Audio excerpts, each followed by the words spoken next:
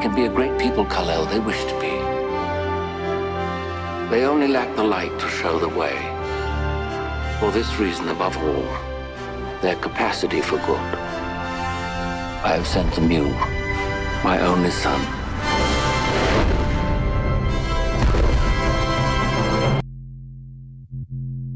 And here we go.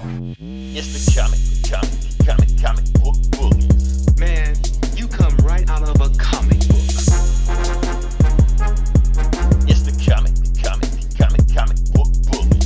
You will bow down before me! It's the comic book bullies. Now I am the master. It's the comic book bullies. It's the comic book bullies. Welcome back to the Comic Book Bullies with Nerdist New Bully. I'm your host Leroy, aka the Prince of Darkness. That don't sound right coming from me. With my co-hosts. Yeah, this is Eli, aka La Flama Blanca. There we go. Yeah, and we're back with another episode. I'm trying to see what topic we should start off with first. Let's start with this topic first, Eli. Why we didn't record on the 4th? Okay. Is it because we're too woke, or because Plymouth Rock landed on us, or I just was busy doing too much shit, so I was like, I didn't want to be all tired and not be my normally lively self. So you saying you let your social life get in the way of a I did, and I was partying and shit, yo. Yeah. how dare you? You have upset everybody, especially that dude from the last episode that was masturbating. Listen to us. Yeah, titty clubbing. I was titty clubbing and you know, smoking crack and beating hookers, yo. Yeah. For those who don't know what we're talking about, go listen to the last episode, like the first 15 minutes, you know what we're talking about. Just go a little bit deeper. Like I said, the reason we didn't record on the 4th, because like I said, Eli has stuff to do. Plus, honestly, Eli, I couldn't record anyway because I was at home. And I'm sorry, I was at work. So I couldn't record anyway. Which is like your home. You live there. I'm pretty much there. I'm either working or podcasting. There is no in between. That's one of the other. And you're not the only person that said that.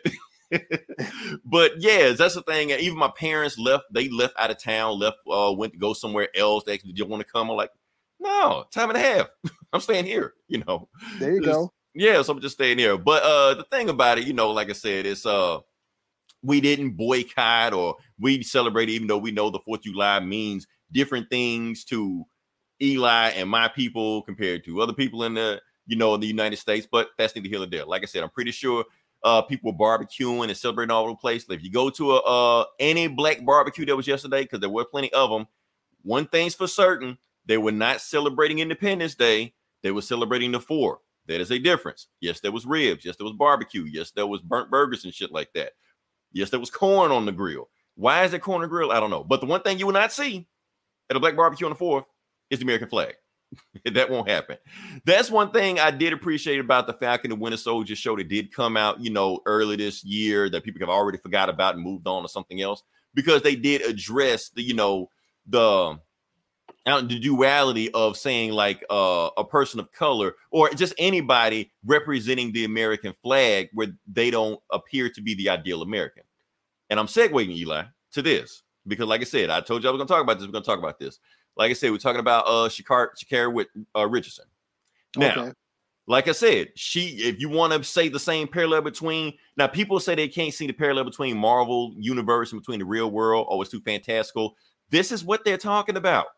She's representing the American flag. If she's going to Olympics as an Olympian, as a U.S. Olympian, that means she's representing the U.S. flag. However, like I said, we saw what happened to her this week earlier. Like I said, she got she violated policy, which is honestly, I think it's a dumb policy, but she still violated policy anyway. She got banned for 30 days for drug abuse. And guess what? It was weed. She got banned for weed. And weed is not even a performance enhancing drug. Like Eli, how many comic books we review every week? Not once have we reviewed a superhero that got his powers from weed. Not once. So, but at the same time, she gets banned for that. So I think that's pretty stupid. They didn't change that law. It's legal where she smokes at. So I think the Olympics need to change that rule. Not only that, but it's another rule that came out also. Not just her, while all this stuff was going on and she got all the press like that. They didn't say anything about the black female swimmers that caps got banned, the swimming caps got banned. Like if you have natural hair, you can't use the same swimming caps as other women in the Olympics, but they banned theirs. So that's another thing that just flew under the rug also. So I think all these things need to be addressed, looked at, or just thrown out. I mean, it's a dumbass rule anyway. Like who still bans for weed? NBA don't, NFL don't, MLB don't, Major League Baseball. But the Olympics that don't even pay the athletes ban, that's a dumbass rule. You know, I like it like one NBA player like LaMelo Ball said, if it ain't crack, let her run track. So that's my thing. Now, I do want to say one thing. We need to stop putting Michael Phelps' name in this shit. This has nothing to do with Michael Phelps. Everybody's saying, well, if she did that, they didn't do anything with Michael Phelps when he did it. Bullshit. They drugged Michael Phelps when he got caught with weed. He didn't even test positive.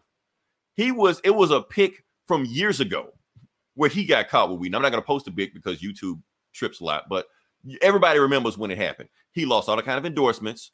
They called him all kind of crackhead and whatnot and everything like that. Not only that, he got banned 90 days. So people saying, keep that same energy you did with Michael Phelps. No, don't keep that same energy.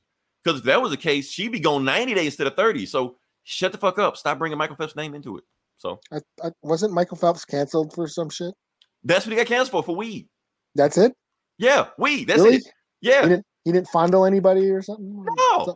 Oh, okay. No, a picture of him smoking weed and from a bong resurfaced. It's actually like a couple years old picture that resurfaced. He got banned, canceled, called kind of names, all this stuff. And he didn't even test positive for the Olympics. So they got him for that shit. You know. So the Olympics need to like rethink their policy like that. That's my thing. That's what I think. But at the same time, this is one of the reasons why Black people don't celebrate the 4th of July. That's all I'm saying. Because of bullshit like this. Yeah. Like Well, skateboarding and BMXing is now in the Olympics, and they better not test any of those motherfuckers. Right. No, they're sweating right now. Wait, they're testing for weed? Yeah. Oh shit. So because they need that shit like that, like they need Mountain Dew. You know, they survive off that shit. Let's move on to the next part. Like I said, and normally we start with this, but I just really had to get that out my chest. And this next topic, Eli, actually hits me. This hits me right here. You know why? Let's talk about Richard Donner. Rest in peace to Richard Donner. Yes, I just found this out like about an hour ago. This just happened today. Like this is some big news, man. So yeah, rest in peace to Richard Donner, legendary film director. And honestly, Eli, we never gave him his flowers while he was here. Like for what he really did, because he pretty much changed the face of movie making when he came around. Like we can talk about Lethal Weapon, you know, The Omen. I don't do horror. But that first Omen, that shit was fantastic. That shit was great. That is a classic. That movie is a classic. Yeah. And that movie actually gave him the leeway and actually got him the job for the movie that I think kind of revolutionized movies as goes as it is now, Superman 78. Like I said, he directed that. And when he directed that movie, it changed how we look at comic book movies today. Without that movie, without Richard Donner doing what he did with Superman 78, we wouldn't have what we have now. We wouldn't have Iron Man and Robert Downey Jr. and X-Men and all these other movies that you know that Hollywood elites are shitting on right now, because Richard Donner set the tone for those movies. There's a lot of tropes that he put in Superman 78 that Marvel is using today. We're talking about a 40-year gap. They're still using this shit. And we're not talking about like how comic movies are today. Let's take it back to like 1978 when these movies came out. Eli, you remember all the movies that came out in the 70s, all those Scorsese movies, Death Wish, you know, they were like Chinatown, all these movies like that came out during the 70s. And then all of a sudden, boom, Superman comes out. Now, back then, superhero movies weren't considered how they are now. There was no superhero genre. That didn't exist because it was the first movie. So it wasn't like now where, you know, people thinking that, okay, aren't you a little too old to watch the superhero movies? Back then, that was pretty much general consensus. Superheroes are kid shit. That's just what they are. After a while, it's like after you get 10 years old, you stop looking at Superman, Batman, stuff like that. It's not like us 40-year-old motherfuckers that are happy to see when another, you know, Scarlet Witch movie or Black Widow comes out, anything like that. No, back then, after 10 years old, that's what Superman was regarded as, and that was it. To be honest with you, Eli, I think Star Wars kind of paved the way. Yeah, well, Jaws, Star Wars, Superman, like, yeah. That was like, it was like the start of movies becoming blockbusters. Yeah, fun, you know, because yes, the movies that from the 70s were depressing. They were all Anti-heroes and you know and you know not happy endings, kind of like Dirty Harry, also like that. That's whatever we had, you know. You know, the most cheery movie we had back then was Smokey and the Bandit, you know, and that was about a bandit, you know. But the thing about Star Wars, that when that movie came out, like Star Wars was also, you know, marketed as a kids movie, not all family movie. No, kids movie. This is for 10-year-olds and under. What they didn't expect was like grown motherfuckers like that shit too. They weren't expecting that. They didn't know that there was like a subculture that, you know, like they're playing Dungeons and Dragons around the time like that would gravitate to a movie like that. So that's when they realized, okay, Superman could hit big too. Let's make a Superman movie. But Richard Donner, like I said, what he brought to the table was that I'm going to make it where Superman can be believable to people older than 10 years old. That's why the tag of the movie was "You will believe a man can fly." You know, I mean, just the technique he used is like, you remember the very beginning, how it opens up like this classical Hollywood intro where you see a curtain go, like you're watching this big performance, you know, right? Like some classical Hollywood film. I mean, he pretty much used, cinema as a way to translate the comic book. What'd you say, Eli? What'd you say? I said real cinema. Yes. I had to make sure my ears weren't clogged. Okay. Yeah, and it was just that story, standalone story. There wasn't 10 movies. That's true. You know. But no, he used like classical film techniques to translate the comic book hero. So, and it worked, you know. It worked for the time it came in. So really appreciate that. Like I said, I can keep talking about Richard Donner and the Superman movies. The Goonies. He did the Goonies. Yeah. You know, Lethal Weapon. Yeah, The Omen is classic. You know, Scrooged is another good one. He did Scrooge. He made the Scrooge was like one of my favorite Christmas movies. You know. He's done a lot of cool shit. Tales from the Crypt. He did a bunch of Tales from the Crypt episodes. Nice. You know? Okay. So and notice that we're naming like different genres that he dipped his toe into and killed in all of them. You know, buddy cop, horror, superheroes. You know, comedy. The Goonies was a kids movie. Right. You know, he was supposed to do The Lost Boys, but then he ended up doing Lethal Weapon instead. You know, there was sort of a time crunch. He was originally supposed to do The Lost Boys, and it would have been a completely different movie. It was going to be all about little kids because he just did Goonies. They wanted to do like another kind of Goonies. That was hot at the time, right? Yeah. So The Lost Boys was originally supposed to be little, like, you know, grade schooler kids fighting vampires, but you know, once it, you know, got made, it turned into teenagers. But originally Rich Donner was supposed to do it, but he ended up doing Lethal Weapon instead. So. Which, you know, the buddy cop, you know. I'll be honest with you, Eli.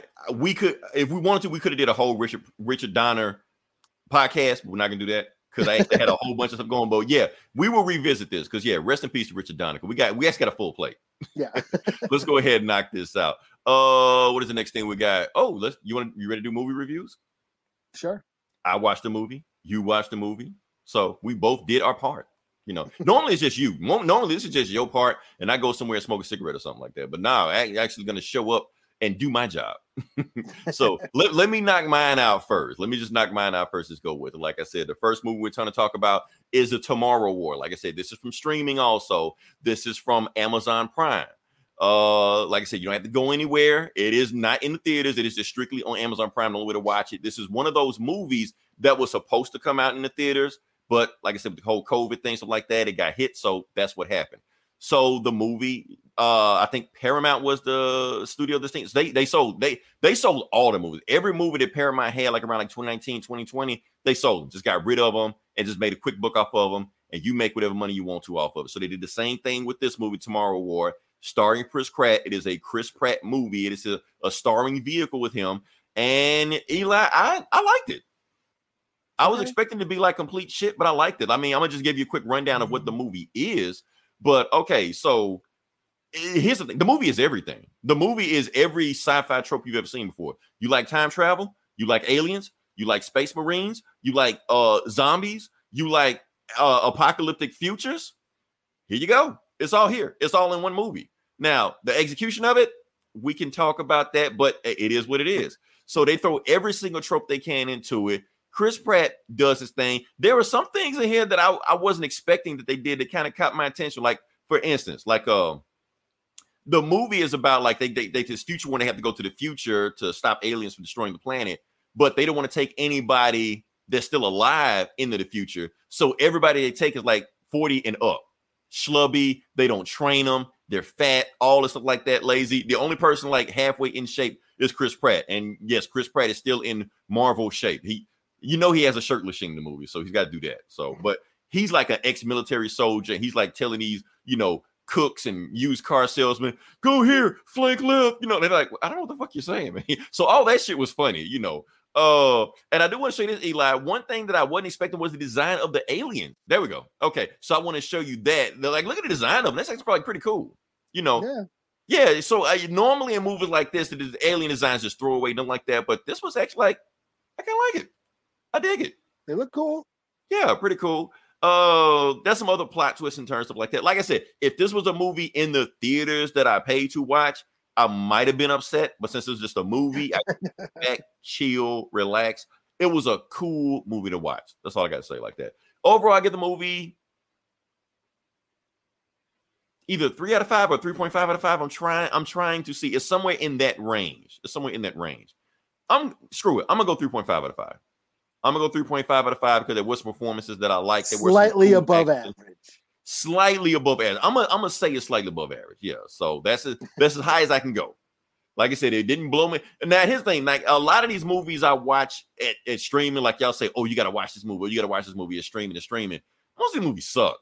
Like that last Without Remorse, that Michael B. Jordan movie, I like, y'all could have kept that shit. So I was expecting something like that. So when I'm grading on a curve compared to movies like that, yeah, this is a must-see compared to shit like that. So yeah. Well, of course, the buzz on the internet is this movie sucks, but that's because there's no gray area. There's no gray area. Ones and zeros. That's what we're binary. We're binary. But at the same time, you got and I looked into that, Eli, because you got to see who's saying this stuff. So if you look at critics and Rotten Tomatoes, they say this movie sucks, and you expect that. I wouldn't expect a critic to like this movie. But if you just want to be mildly in it, because the story makes no sense. So I don't expect a critic from Rotten Tomatoes to give a high score to a plot that didn't make any sense whatsoever. They even try to explain it. And when they start explaining like the time travel concept, stuff like that, I actually like zoned out. I paid no attention to anything they were saying. Like, let me know when you stop talking about explaining this shit and get to the funny shit. But as far as like the social media like that, people actually seen it that don't watch, 50 movies a week or something like that, they say it's okay. It's, don't hate it. Yeah. I mean, it's okay to like an okay movie. You can be entertained and turn your brain off and like whatever. You don't have to be, totally blown away or cry, right. to like something. You can just like, oh, that wasted a couple hours and, that killed some time. And that's what it was. That's what it was. It was a time waster. That's how I looked at it. I didn't look too deep into it. It was just a thing. So yeah. That's all I got. You're up, Eli. What you got? What you got for me? Well, I watched Fear Street Part 1, 1994. Now that's the thing. Now I said my movie. Now you better impress me with this one, Eli, because I know when I said I watched Tomorrow, I was like, it's but when you saw this movie, you just like, oh, you gotta see this. You gotta see this. So wow me.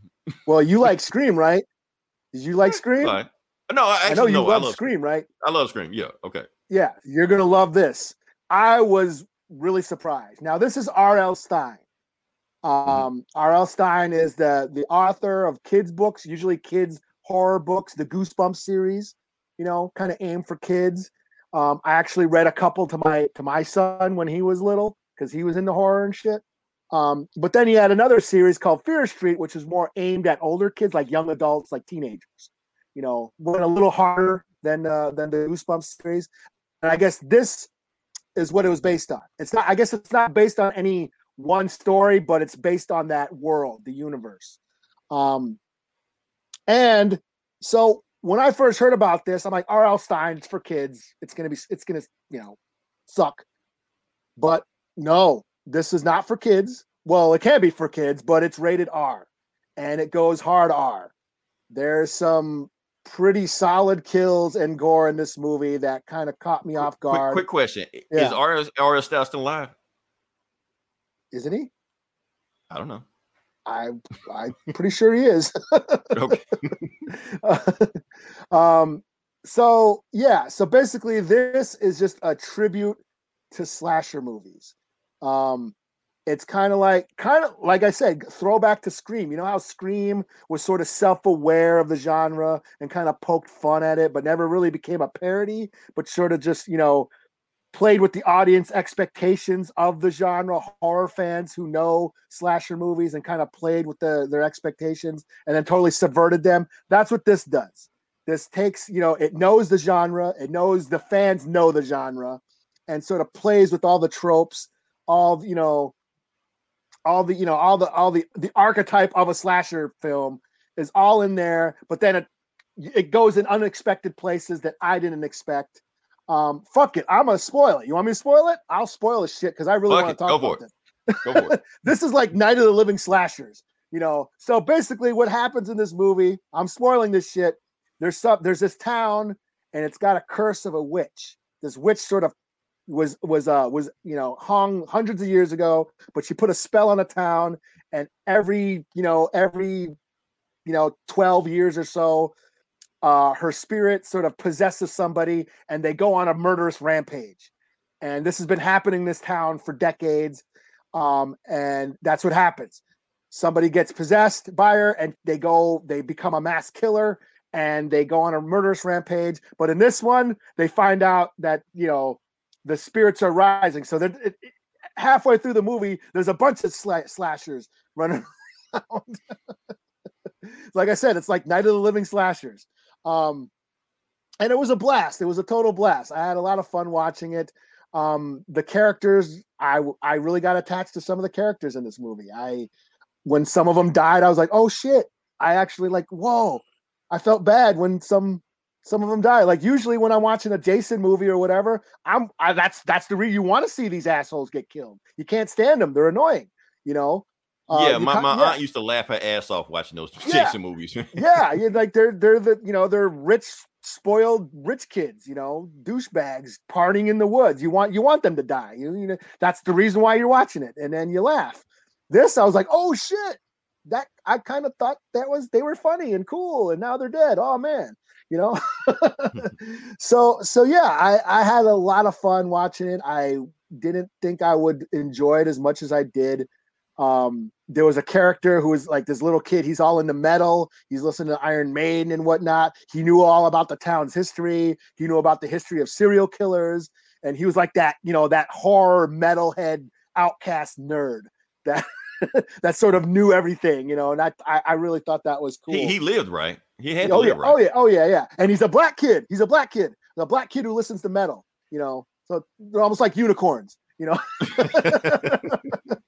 But I guess this is the start of a trilogy.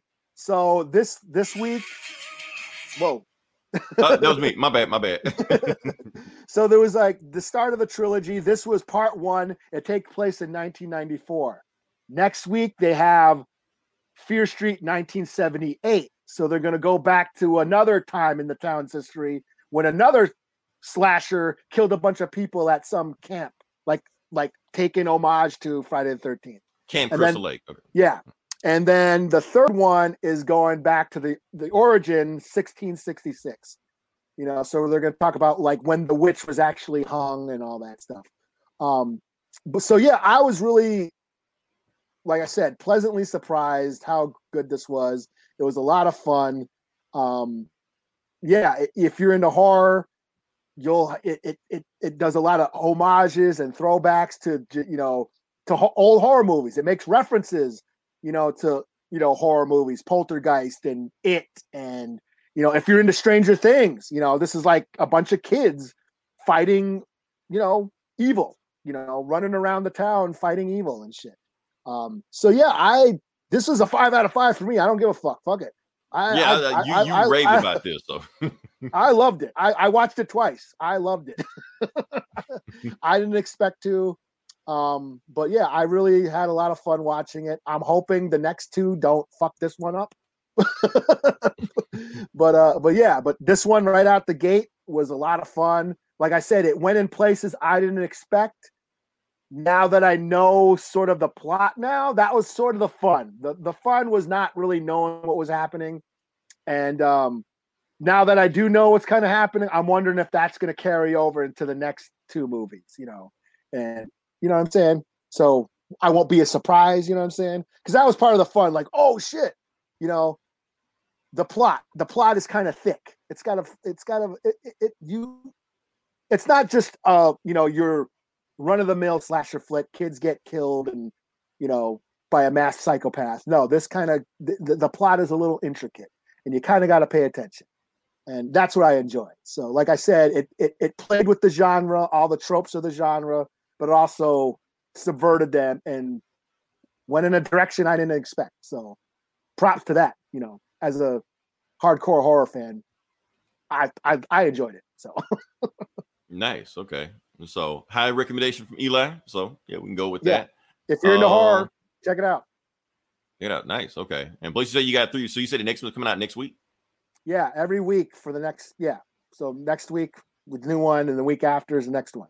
So okay. Almost like I guess it's almost like a series where we're seeing an episode, but it's a movie. Yeah, but it's a movie. It's a full-length movie. Mini series? Mini series? Maybe? Remember we had those in the 80s? We had those in the 80s. They kind of disappeared, but it was a thing. Yeah. This was like almost 2 hours long. It wasn't just 90 minutes in and out. Yes. It was like actually like I said, the plot was actually kind of intricate. Yeah. Check it out, yo. It was dope. So I'll get caught up. Let me see. We didn't even talk about the box office. Let's talk about the box office real quick. Like I said, something happened real quick. We can just jump in and just get out for it. Let me see. I should have put a meme up, but that's okay. All right. So I'm going to show you the box office and we can see what was the top. Eli, take a guess. What was the number one movie of the week? Was it Fast and the Furious again? I'm sure it was. Think about it, I haven't done that in about what 2 years. That thing you probably can't see it, but I'm just showing you where it is right now. So Fast Saga, Fast 9 did 22 million this week, was actually a 67% drop off. It got hit. They got hit. It got hit hard, Eli. So yeah, this probably gonna end up being the lowest grossing Fast Furious movie. Plus you had Boss Baby, you had Forever, Purge. Still haven't seen any of those. Let's see where Fast and Furious is right now. 497. So Eli, let me ask you this: have you seen the memes? Hell, you shared some of the memes. They're hilarious. I did. You shared some of them. Yeah. So here's my thing: like you expect that the movie to, like I said, the memes have just taken out because the memes actually started last week when we were doing the show. Then I was like, okay, that's pretty funny. But now they just Facebook and social media just ran it into the ground. I'm just going to show you just a few of them. There's actually a whole group page where all of them are coming from. As you can scroll, like Full House, no. Family Matters, yes. I'm such a family man myself. Scooby-Doo, yeah. Power fan. I'm trying to find out. Yeah, you have no power here. So all this, yeah. The Star Wars, use the Force. You don't need the Force when you have family.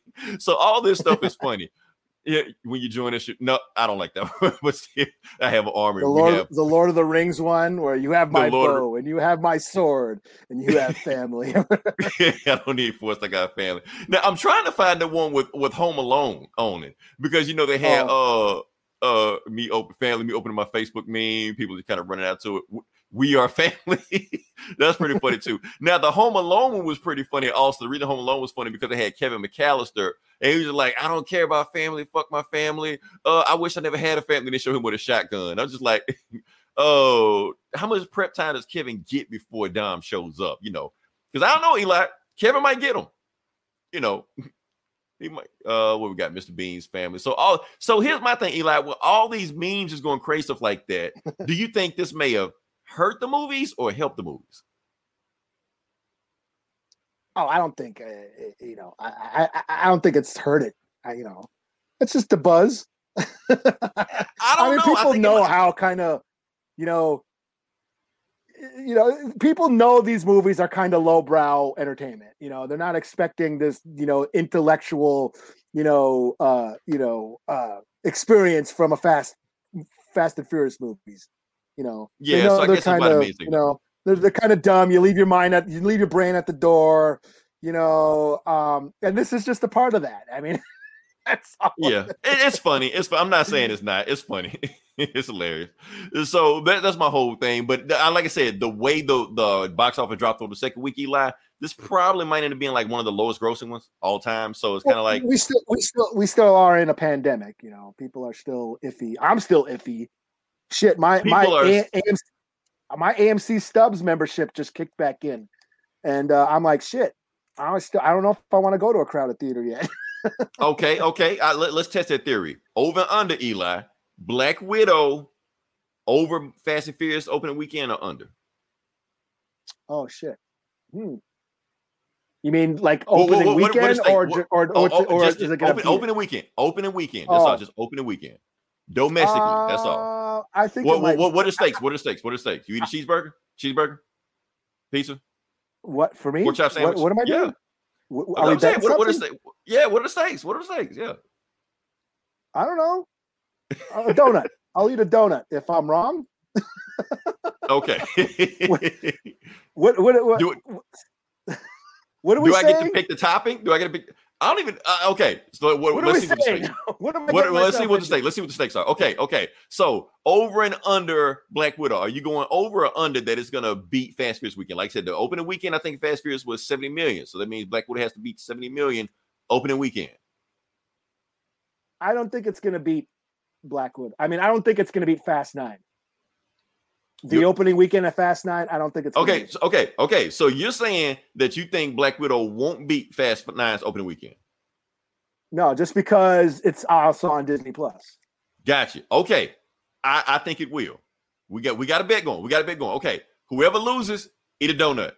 Does the person pick the donut topping? Okay. No, let's not pick the donut topping. I don't know what you're gonna have me pick. Plus, I don't want to go out of my way to find a donut. Okay. Yeah. And plus, if I win, I don't want to have you eat some weird shit, mustard donut or some shit like that. You might like that. I don't know. What are we talking about next? Let's see. I think the rest of this is nope. I got one more topic. Then I'm gonna hand it over to you because you know how we go back and forth with this. I got one more topic I want to talk about. Okay, so let's talk about your boy. Stephen Dorff. Okay. Reason we talk about your boy, Stephen Dorff. You remember Stephen Dorff? I know who he is. Yeah. Okay. I just watched The Gate. I watched The Gate like the other night. His old. Oh, I haven't seen the movie his. I haven't seen the movie. He was a little ass kid in '87. He was his old horror movie called The Gate from the '80s. I think he was like. He was like born into the business. His dad's like a country music singer or some shit like that, whatever like that. But anyway. He's in the news for I don't know why, but every headline is saying the same thing, Eli. I think he saw Black Widow and he hates the movie, or he may not even seen it. I don't even know if he's seen it or not. He's just saying, I hate the movie. It looks like a video game. I feel sorry for Scarlett Johansson. She probably got, paid $5 million, $7 million. Good for her, but I feel bad for her. So yeah, Eli, the whole time I was reading his comments, I was like, damn, him and Eli will be best friends. Because and Scorsese, there you go. He's the new Scorsese. He's the new Scorsese. So they're pretty much treating him the same way they did Scorsese. But the difference is, at least with Scorsese, you can say, well, Scorsese did this, Scorsese did that to back up his claims. What can you say with Stephen Dorff? That movie you just named, The Stand, or whatever that was? The Gate. That came out like 40 years ago, though. Yeah. So they'll say people can't even name that. He's in Blade. That's what I was about to say. That's the only thing people can name is Blade. That's about it. He was in that. And that's the thing. He's saying that he hates these superhero movies. He was in the first one. He started the shit. Like is that what he's mad about? That he started the shit, nobody give him credit for it? And he wants somebody to bring up, like, weren't you in this shit? Or he just thought the movie sucked. You know what? And I agree with you, Eli.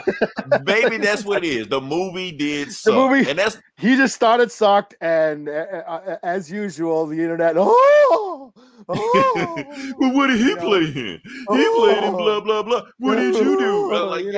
And that's my whole thing. Like, why is this a big thing? Yeah, and that's the thing I want to get to. We have to keep saying this over and over again. I'm gonna say it again. Just because somebody doesn't like something does not mean it's a personal attack on you. Somebody doesn't like something, they just don't like something. You don't have to go out of your way to attack them. Now, unless he says some shit like, you're stupid for liking these movies, which he might have said in an article. I don't know. I didn't read it, but yeah. But that's my whole point. So there's no reason to go out of your way to attack him. Yes, Stephen Dorff says Black Widow sucks. Guess what?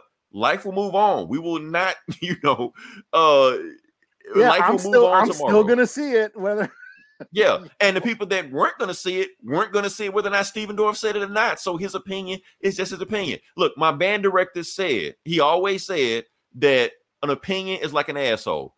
Everybody's got one, and they all smell like shit. Everyone's one.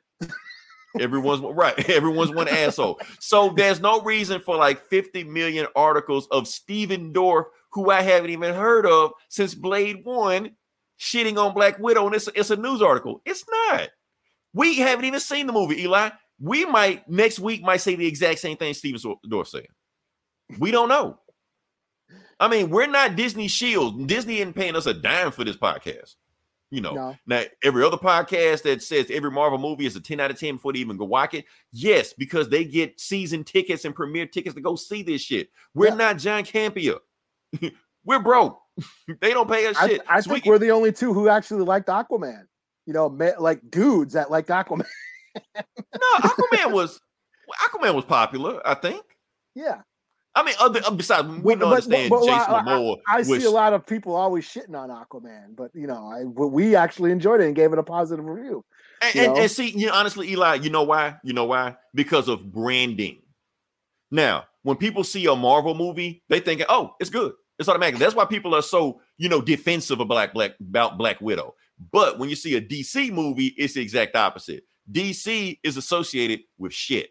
That's just what it is. Yeah. So when you see DC on the logo, regardless of what it is, you're like, oh yeah, I don't even see that movie. So that's why people were just shitting on Aquaman to begin with, But honestly, I thought Aquaman was just as good as any Marvel movie. I thought it was better than most of them. Yeah, honestly, it was. Yeah, I mean, most of the MCU are just okay. There's some standouts that are dope, but most of them are just average movies that, I've only watched once. Look, I had all I wanted from Aquaman was for Aquaman to summon a school of sharks on a bad guy. That's what I wanted. They didn't give me that. However, he rode a kraken. I'm good. Like, just do that. I'm good. I don't care what else. Yeah, his own pet Cthulhu, and it was right that he rode in the battle. I'm just like, and the fight scenes were better than most Marvel action scenes were like you can tell they put money on the screen. So so I was just like, after seeing that, look, they had a octopus playing the drums. I was like, after I saw, I was like, Aquaman owes me nothing. You can tell that I earn my money. James Wan actually directed the movie, actually directed the action scenes, and not the second unit stunt team. Right. Like when they bring a director in, you don't have to worry about that. We got a guy. A guy. No. If you watch James Wan, because James Wan did a couple fast movies, right? Didn't he? He did. Yeah. My favorite. He did my favorite. Yeah. Yeah. And you can totally tell by watching Aquaman that he turned Aquaman into a Fast and Furious movie. Yeah, I mean, like I said, because that's exactly what it was. It was like 3 movies in one, know. So, but that's the thing I like about it. So just because people just shit on these superhero movies, and like I said, we haven't seen Black Widow. I'm interested in seeing what people will say about this movie. Maybe people hate it. I mean, because let's be honest with you, Eli, there's no reason for this movie to even exist. No, I mean, her story is done. We already killed her off. Or is it? Dun, dun, dun. Nah, she's done. Her contract. Is Mephisto? What did Mephisto do? Is she right a mutant? Maybe the X-Men will show up. She sold her soul. Like, how many times did Black Widow die in the comics? I mean, Loki showed that there's a shit ton of fucking Infinity Stones sitting in a drawer somewhere. Right. Alligator Black Widow around somewhere. She'll show up. Yeah, but now it's done because Scarlett Johansson's contract is up, so she's out of these movies. Kevin Feige made some bullshit statement. We would love to have her back in some capacity. They're done with her. Scarlett got better shit to do with these movies anyway. So I mean, Stephen Dorff shitting on Scarlett Johansson for making these movies, but okay, so she played in a kids Marvel movie. That's not the only thing she does. Hell, she won 2 Oscars last year doing other shit. So did you see Jojo Rabbit? That was I didn't see it, but she won an Oscar for it. And that that was other pretty good. Netflix movie, the other Netflix movie with Adam Driver. I didn't. Oh The yeah, Marriage where Story. the divorce or whatever the fuck. Yeah, she won for that. So so the Marvel movies aren't the only thing she has going for her. She probably outgrown these Marvel movies. So she's like, yeah, this was fun for time. Plus, she's like, what, 36 now? She can't be super sexy femme fatale like she was in her 20s anymore. She doesn't want to She's a mom. she doesn't want to eat rabbit food and salads for fucking 6 months straight so she can fit into that stripper outfit she's got to wear for the Black Widow movie. Right. She's probably done with this shit. She's like, yeah, I did it. It's fun. I made a name for myself. These Marvel movies pay good, but I can move on to other things. She's probably made enough money where she can now do whatever the fuck she wants to do because she was somebody before she was Black Widow. Right. Even though people don't know, like everybody want Robert Downey Jr. to come back to these movies. Robert Downey Jr. is not coming back to this shit. He World. Is done with this shit. Scarlett Johansson was in Ghost World. She was in Home Alone 3? Yeah.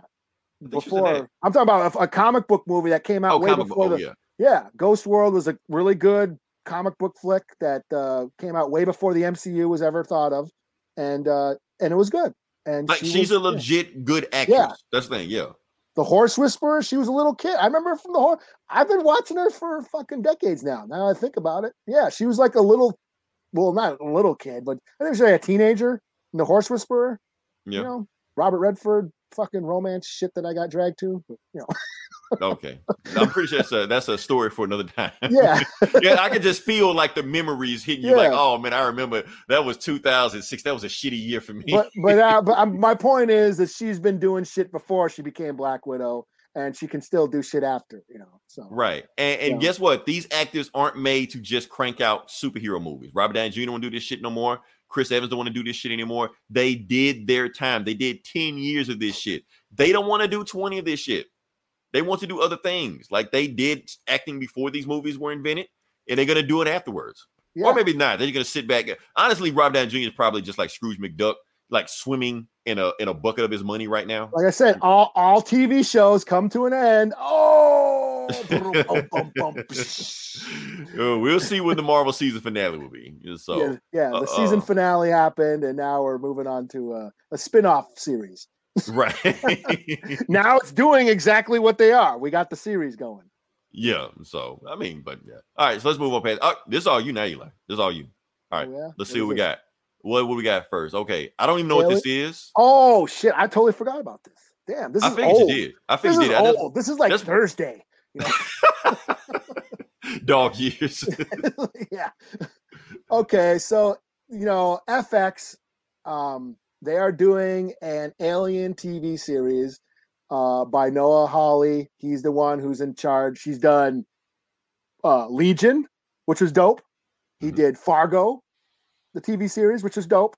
And now he's doing the Alien TV series, which I'm kind of stoked for. But it's not going to focus on Ripley.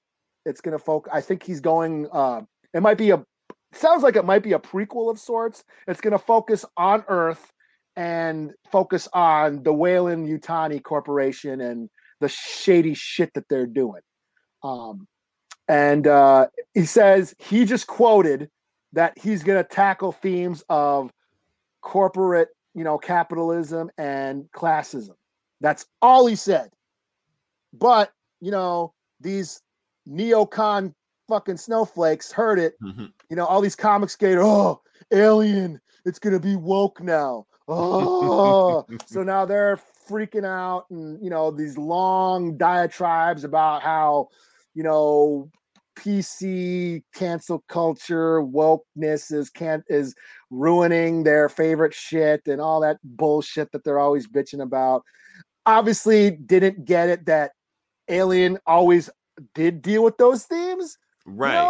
We talked about it in Aliens, like the second sequel. Yes. It was basically like a woman's movement movie. Yeah. The feminism thing aside, they've always dealt with classism and corporate, how corporations exploit their workers. Crew Expendable was the first movie. The Marines were expendable in the second movie. The prisoners were expendable in the third movie. Those movies are all about corporations fucking over people for profits. Right. So this is nothing new. Shut the fuck up. It's the same old shit. You're an idiot. And let's move on. Now, here's the thing, Eli. Not only people complain about that being woke, have you heard about the news about He-Man? The Netflix one? No. Is that woke too? Apparently it is. The rumors are, just like you're saying rumors about this being woke, they're saying rumors about He-Man gay? That would be awesome. He always was. That's neither here nor there. Now, here's the rumor that's going on right now. He-Man is not the main character of this movie, of this TV show. Oh, yeah? Teela is. And matter of fact, I think if you even look at I don't even think the name of the show is He-Man. I thought it's called Masters of the Universe. Masters of the Universe. So since He-Man's name is in it, they can just do what they want. So basically, Teela is actually the main character or main hero of the story, and He-Man is a side character. And when even the rumor of that got out, the same people that are losing their shit over this, losing their shit over that. Oh, this is woke. They're ruining it. Oh, Teela's tits are too small. Yeah. My thing is why are they so upset over this shit? Is it really that serious? It's okay. They have a woman Teela. Okay, whatever. Either people watch it and like it, or they don't watch it and don't like it. That's my thing about it. I'm watching it for Skeletor and Trapjaw, and that's all I give a fuck about. Right. I don't give a shit. Unpopular opinion. I never gave a shit about He-Man. That was my thing. I watched the cartoon. I always wanted the toys, but I never got any. The toys were awesome. My friends always had them. I didn't get any. But I did watch the cartoon a lot. So I was a fan as a kid. They had 3 animations that they just rotated through the whole show. I saw that even when I was 5 years old watching this shit. That one shot where he'd run. Right. I'm like, oh man, this shit is terrible. That's just me. I know it's sacrilege to disparage He-Man because I know it's I don't know what the fuck. I don't give a shit about He-Man. Anyway, this is also you. And I don't want to hear about this because I don't know what this is, but you got really excited when you saw it. So did I? What is this now? Oh, that's the reaction. That's the reaction you gave me. This is old too. This is like Wednesday or something. So the Many Saints of New York trailer dropped the other day. It is a Sopranos sequel or prequel movie. Sopranos was a TV series on HBO back in late 90s or 2000s. It went into the 2000s. Early 2000s, yeah. Yeah, about this mobster, this mob boss who goes to therapy. And, is that what the show was about? Yeah, he goes to therapy and he's struggling with, he's a total anti-hero. He's a mobster, but he loves his family. He's trying to raise his family and deal with his kids and all that family drama, but also he has his other family that he has to deal with. And he's juggling the duality, the dark and the light, You mean the mafia family, his actually family? Yeah. So, the dark side that he has to deal with, the seedy underbelly of his business versus the loving father and husband that he's trying to be, so there was always that, that dynamic, the exploration, that philosophical, existential exploration of, becoming the monster if you look into the abyss too long, all that shit, and it played with that because he was going to therapy. He was in therapy. So it was kind of, what was that? Analyze This? Was that movie with De Niro? Yeah, Robert De Niro and Billy Crystal. Yeah, it was kind of like that. But that was more of a comedy. Sopranos was a more straight up serious, violent crime drama. But it dealt with the mob. And I was a fan. My whole family was a fan. Every Sunday we'd make macaroni. I'm half Italian. I was raised by my grandparents from Brooklyn, as a kid. So I really, that's kind of why I love Goodfellas. You know what I'm saying? So it was much. Dallas for you, like it was for my family. I guess. Did you watch Dallas? Man, we love Dallas. Dallas was a family event every Friday. Okay.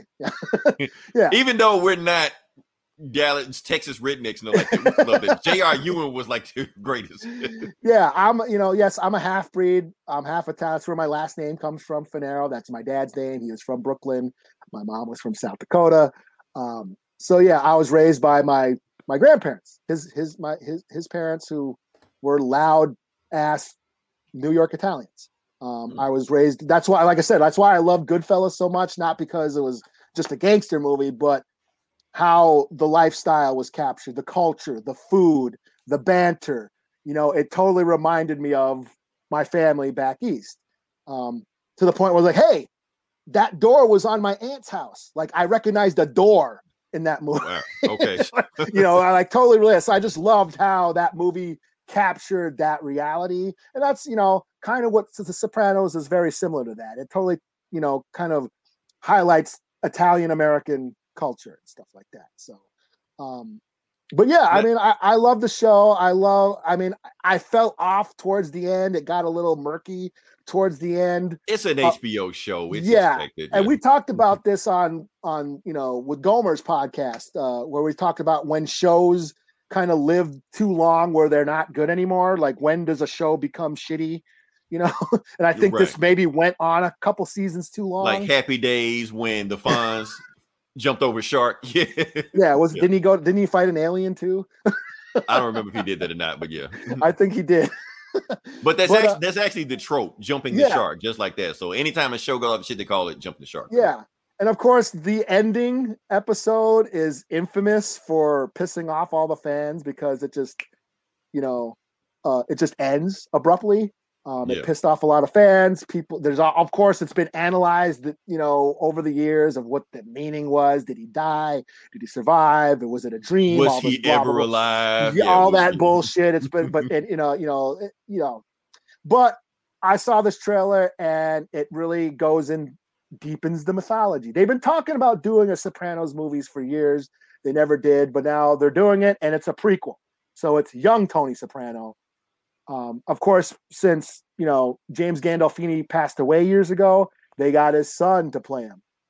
Nice. Okay. Young Tony Soprano, and it looks good. It looks good. I was stoked to see it. I'm excited to see this. Now, where is this going to be on? Where is this going? HBO. I'm sure it's going to be on HBO Max. It's supposed to come out in theaters as well. But yeah, is this for this year or? Yeah. Really? I think that's the fall. Yeah. Okay. Yeah.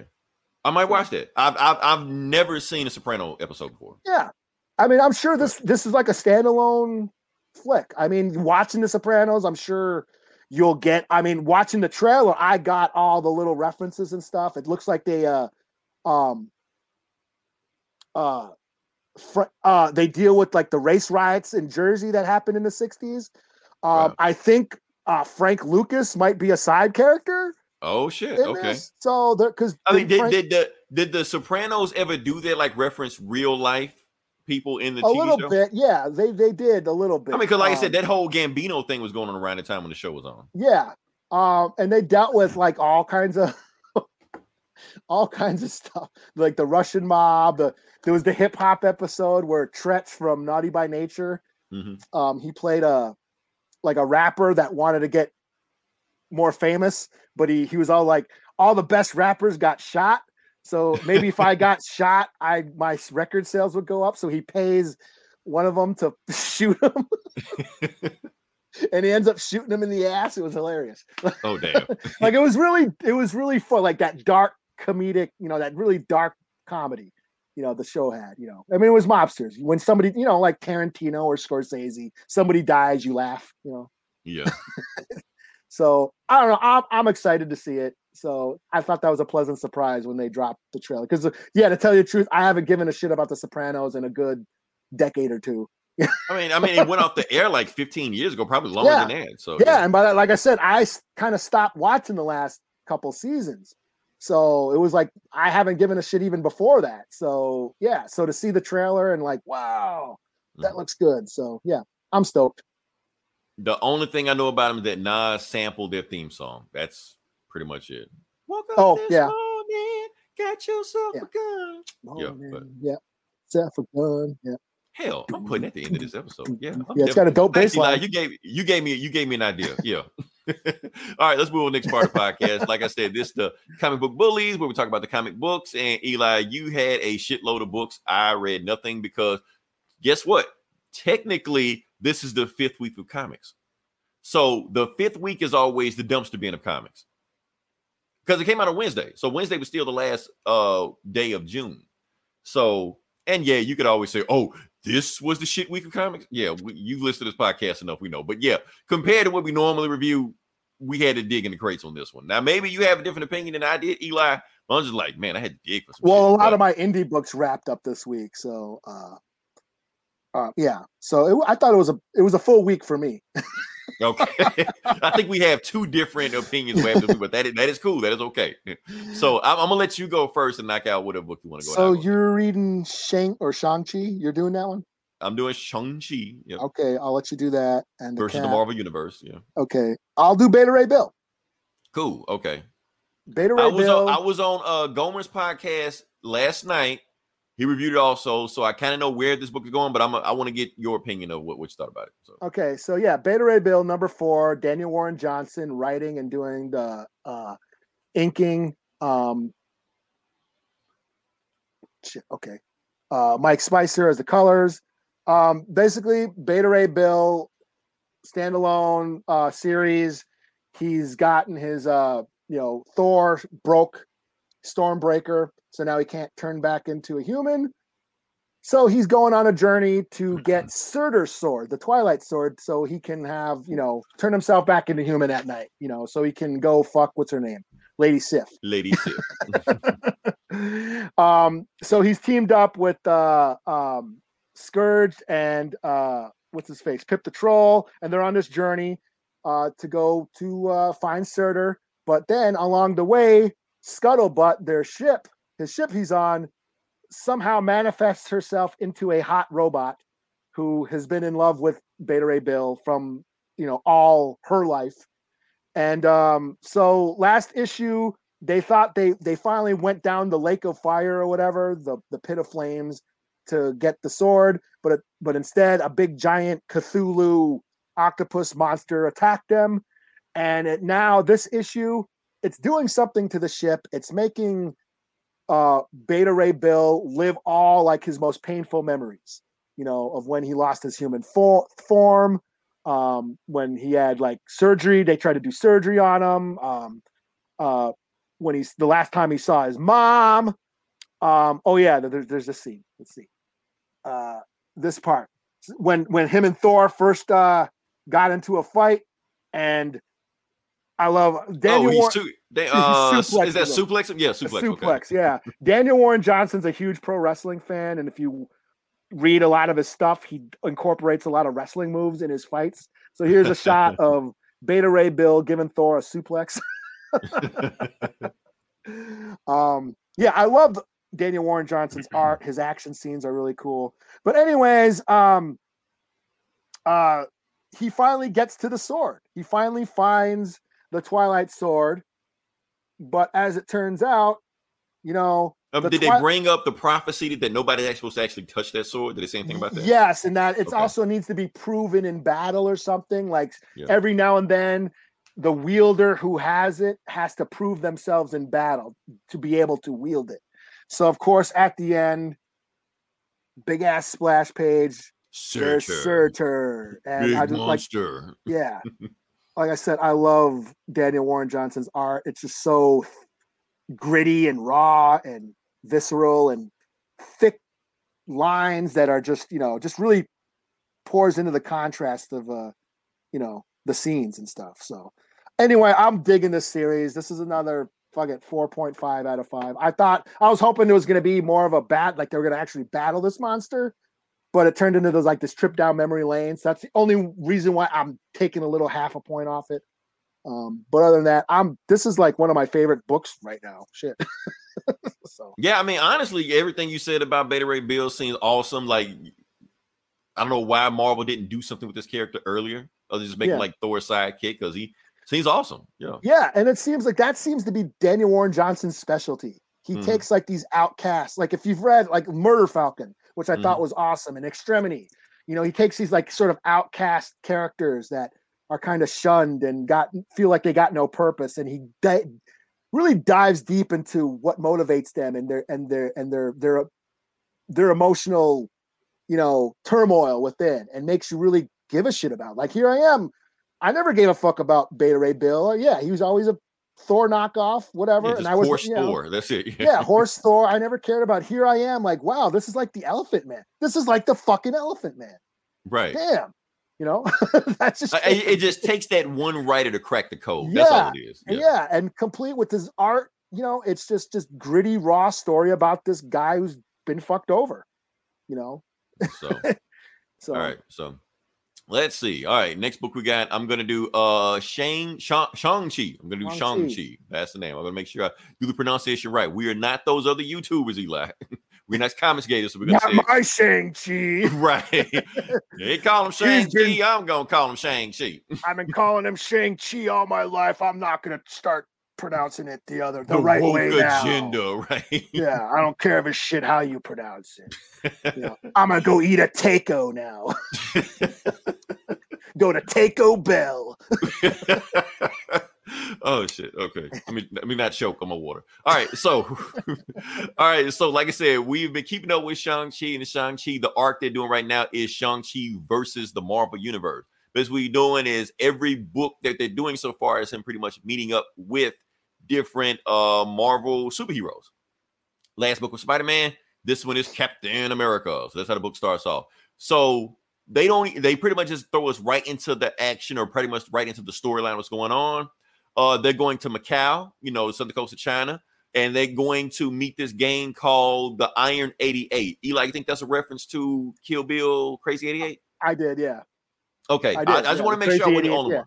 I know. That's what I thought of. Unless it's a Nazi reference, but I didn't go there. I'm sure it's not a Nazi reference, so I'm pretty sure. Okay. It's Kill Bill. Okay. All right. So they're going to Macau because there is an auction going off. They auction off one of the most powerful items in the Marvel comics, and it is a cosmic cube.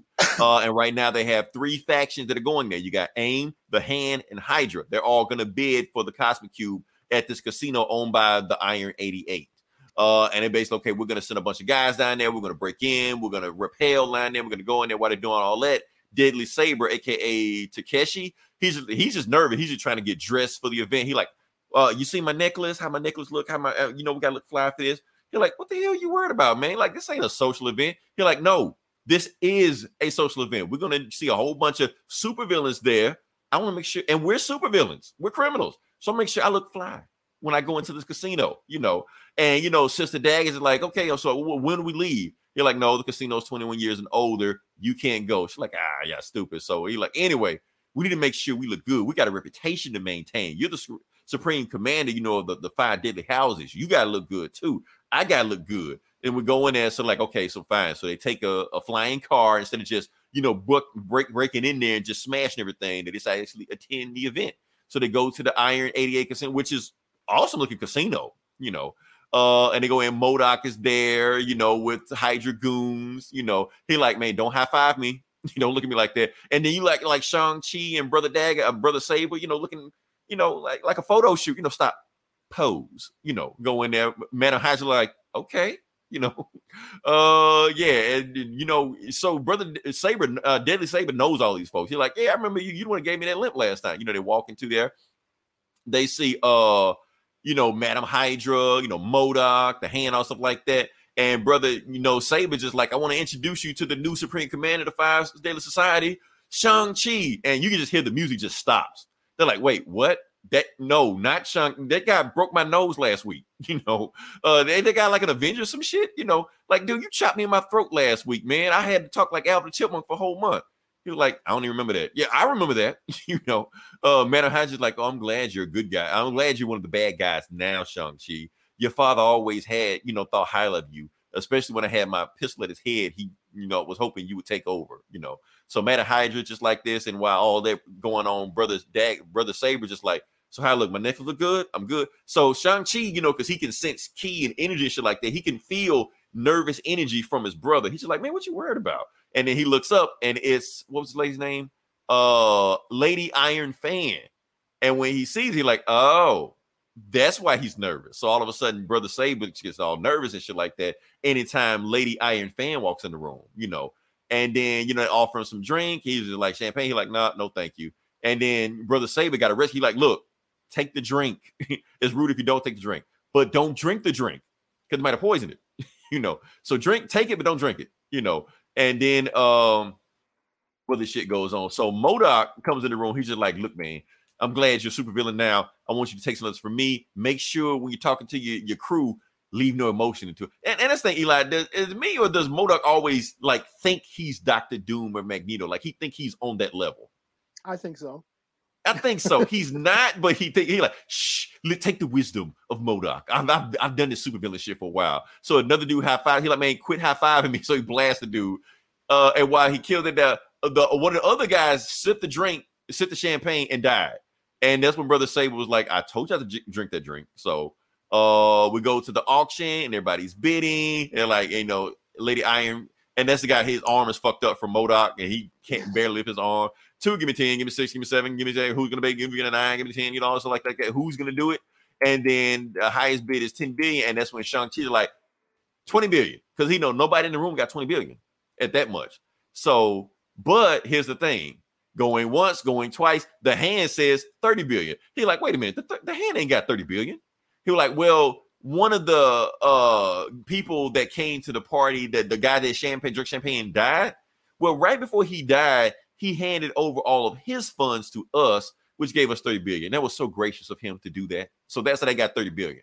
And they know that even Shang-Chi didn't have 30 billion. So Shang-Chi hits one of his cufflinks and Brother Saber's like, what you doing? He's like, nothing. I ain't doing nothing. And next thing you know, boom, Captain America breaks through the door.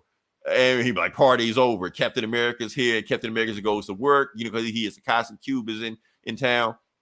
And everybody like, get him. And Brother Saber, it's the same dude that got hit in the throat by Shang-Chi a month ago. Hits him in the throat. He like, man, not again. So Captain America, now, here's the thing about Captain America. If there's one thing he loves more than the American flag and more than apple pie, is beating the shit out of Hydra goons. So he just goes to where he like, oh yeah, this is right hand. So Shang-Chi just like, get your hands off the Cosmic Cube. He goes for it like that. Oh, I do want y'all to know that who will win in a fight between Shang-Chi and Captain America, it is not a competition. Shang-Chi's on another level from Captain America. They've had this fight before. It ain't no Black Panther and Captain America where it's kind of, who knows? No, Shang-Chi and it's it, So while they're doing all that, Captain America, everybody goes to Captain America and he just makes short work of everybody. He's like, yeah, I can do this all day. Clang, you just hear it right there. Shang-Chi gets the Cosmic Cube, runs through a door. Everybody runs after him. They go in the room. All they know is that they see Captain America knocked out and then they leave and then a smoke bomb just gets in the room automatically.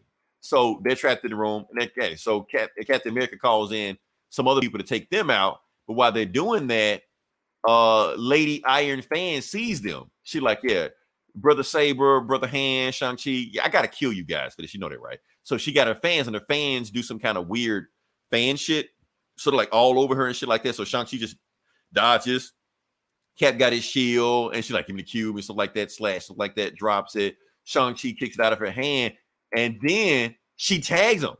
You're not supposed to tag Shang-Chi. So that means if she's able to lay a hand on him, she's the real deal, So Captain America throws his shield at Shang-Chi. Shang-Chi does his Captain America shit, throws it back at Cap, does the shit. They go back and forth. And he's like, if I can just get one hit on her, and all that fan shit would stop and boom, she gets knocked out, shit like that. So Brother, Saber picks up the Cosmic Cube and he doesn't like this shit. He gives it to Captain America, but at the same time, he has words with his brother back at the base.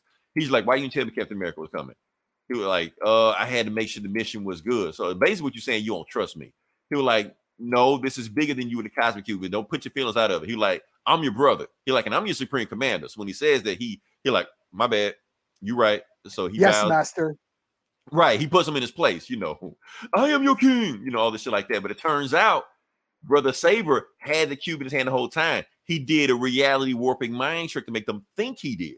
So when Captain America, is taking them back to jail, stuff like that, he's taking a Lady Iron fan or whatever like that. And he was like, you really trust Shang-Chi?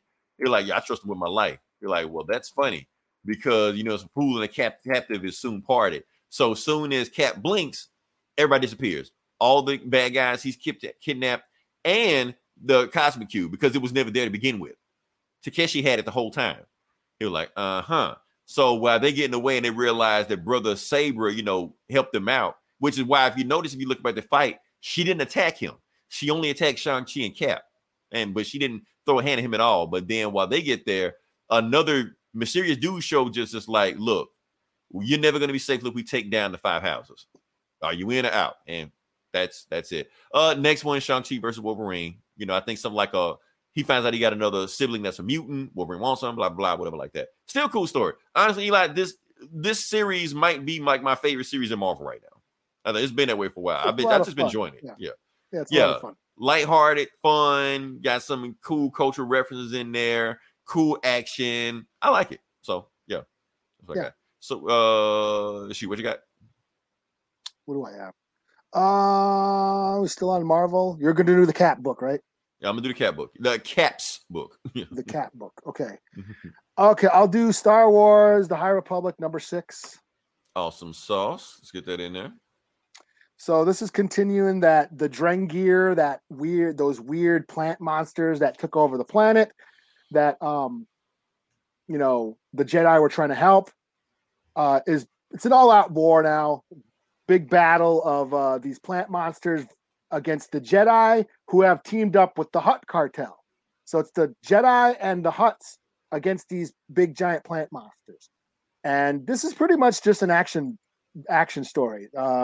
These the Drengir, they basically grab you and they can possess you and make you turn into another, kind of like what was that? The Empire. What was that? Fucking those plants. The Katati.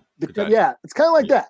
You know, they're kind of like that. So this is what it is. It's just, you know, a lot of action. Jedi and the Hutts riding Rancors, which I think was awesome. Yes, here's a shot. You know, okay. They're riding Rancors and shit and fighting these monsters, these plant monsters, and it's just a lot of cool action scenes and stuff. Really action-packed issue. But Skier, the Trandoshan Jedi master who they thought was killed, it turns out they got him in stasis. He was possessed by the Drengir, and you know, it's feeding into his, you know, it made him kind of turn and get possessed. And so him and what's her name, Keeve, his little Padawan, she's you know, they got him all, you know, in this stasis, kind of monitoring him, and she's basically trying to bring him back out of the darkness. So at one point, yeah, here we go. The plant, oops, shit. Damn touchscreens. The you know, maybe I should start saving these pictures and do like you. Technology. Yeah. So basically his plant arm takes over her and you can see it possesses her. Oh yeah, you know, went all in her nose and yeah. Yeah, it possesses her, and then they end up going into this hive. Like, so these Drengir, these plant monsters, they have like a hive mind. So her and Skier are inside the hive mind of the Drengir plant monsters. And, you know, they're having like a nice poignant moment about how she always believed in him, that he can never go full dark or whatever. And she wants to bring him back to the light and all that. So basically, they end up going to like the source of the Drengir, and it's called the Progenitor, the Great Progenitor. And it's like this thing that's ever been a thing. No, this is like all new. This is all shit that's new in this High Republic shit. So there they are inside the hive mind, sort of meeting with the source of the Drengir. And yeah. So yeah, I thought that was really cool. And so, yeah, so this is a 4 out of 5. This is that Kevin Scott who wrote it, and he's doing one of the novels, like the next novel. That's I think it's called The Rising Storm, which also dropped this week. So this book that he's writing, this comic that he's writing for Marvel, has been going on, but he's also got a novel of the High Republic coming out. So I'm probably going to pick it up at some point. I'm reading a ton of shit right now between comics and, you know, I just picked up the Once Upon a Time in Hollywood novelization that I'm reading right now. I was wondering where you're going to talk about that. So.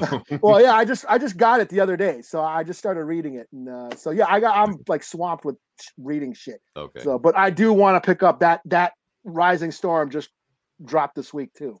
So eventually, and I did read The Light of the Jedi, so I plan on reading that too. So, but yeah, this is a lot. I mean, I'm digging this High Republic shit. You know, it's new Star Wars shit that doesn't connect to any of the Skywalker saga. So it's pretty much free reign They can do whatever they want, and it's been cool. So I'm digging it.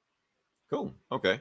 All right. So next book I'm going to do is going to be The United States of Captain America #1 of 5. So this is a mini series. Yeah. Like I said, for those who don't know, this is actually like the 80th anniversary of Captain America. Like I said, he's been around forever, but now this is a thing where we're all going to celebrate. And yeah, this is the start of this book. So we're just going to just jump into it. And let me see if I can get into it real quick. First off, Eli, we forgot to do you got your poster? Oh, it's not here. No, I don't have it with me. Sorry. Okay. All right. So it's actually yeah. Oh yeah, it is back here. Shout out to my boss. Shout out to my Yes. boss. I want to show you what he sent us. This is what do we got here? Is it upside down? It's upside down. Fuck. There we go. It's kind of hard to see, but you can see that my boss sent us a poster. Yes. I'm gonna put this up somewhere. I'm gonna put this up. Yeah, because I actually got that up here, like the fucking the what do you call it? The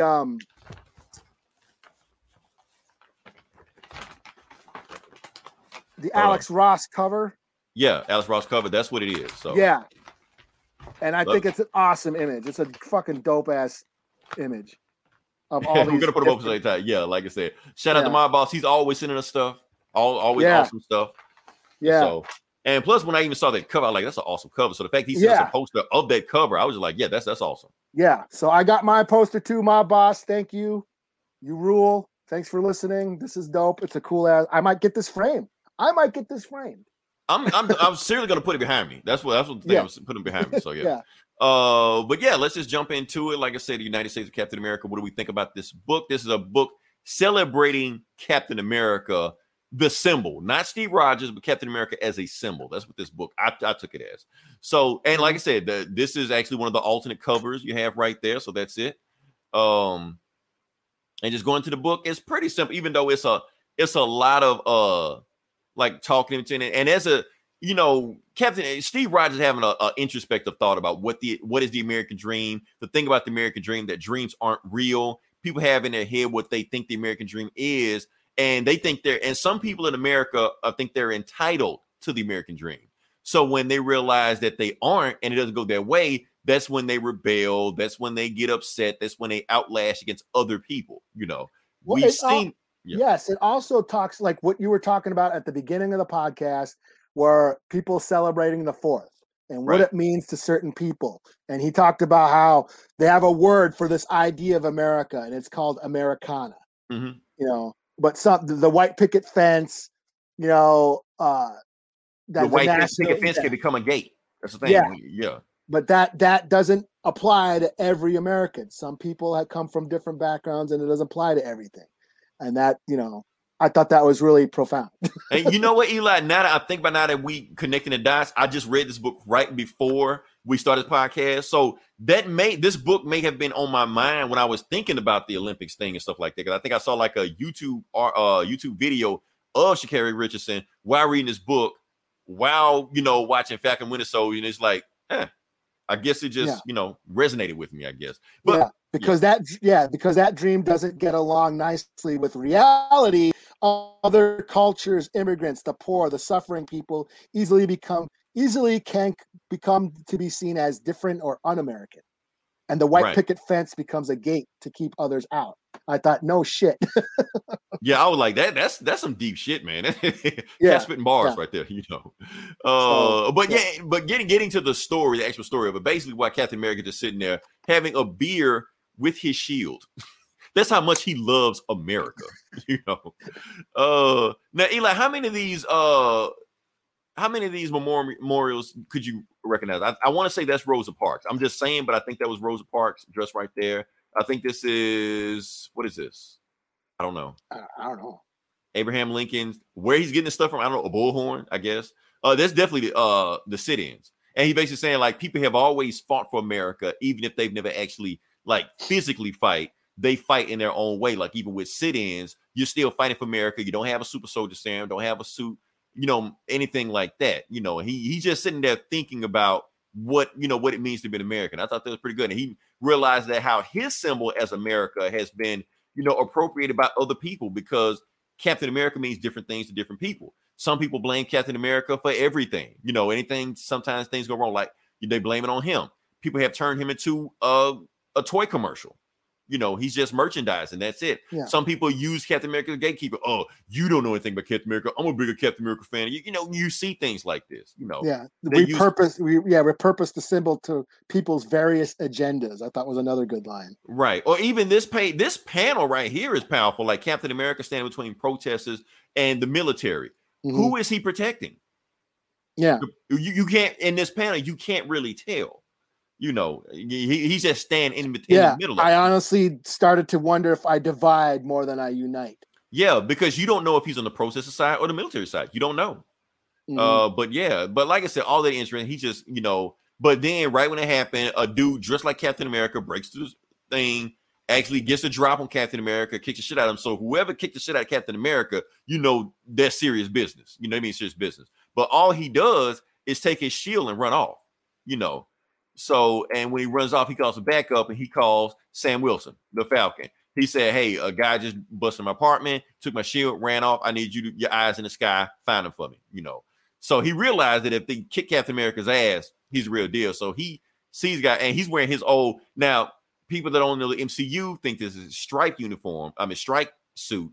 But in the comics, this is his shield suit. When he became the director of S.H.I.E.L.D., he brought that costume back, So he's out there, in America, and we're like, look, Captain America. So the guy is booking it, the guy is moving, Falcon's on his ass, Cap is on his ass, and he goes by a train. So he tracks down to a train station.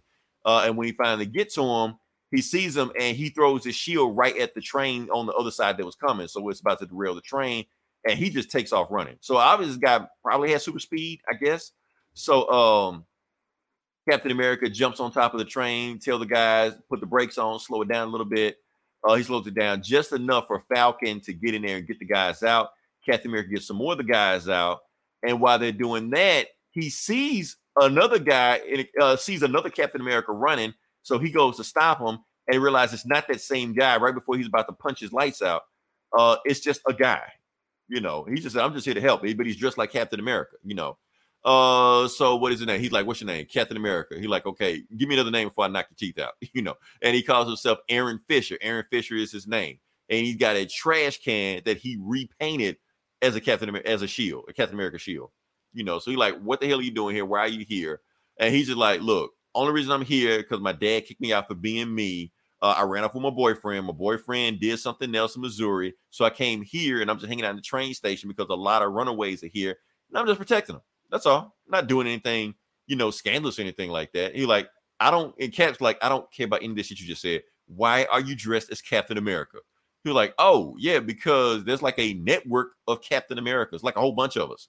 We kind of we never met each other, but we kind of know of each other. And we just do a little part. Yeah, while you fighting Thanos, protecting the country and stuff like that, we just doing our part. That's all. We're inspired by you, So you're like, okay, I take your story for what it is. So help me rescue these people on the train. So while they're rescuing people on the train, he sees the red dot on Aaron Fisher's shirt, and he gets him out the way. So he realized, okay, something's not right here. There's a female assassin, and Captain America throws his trash can lid at the female assassin also.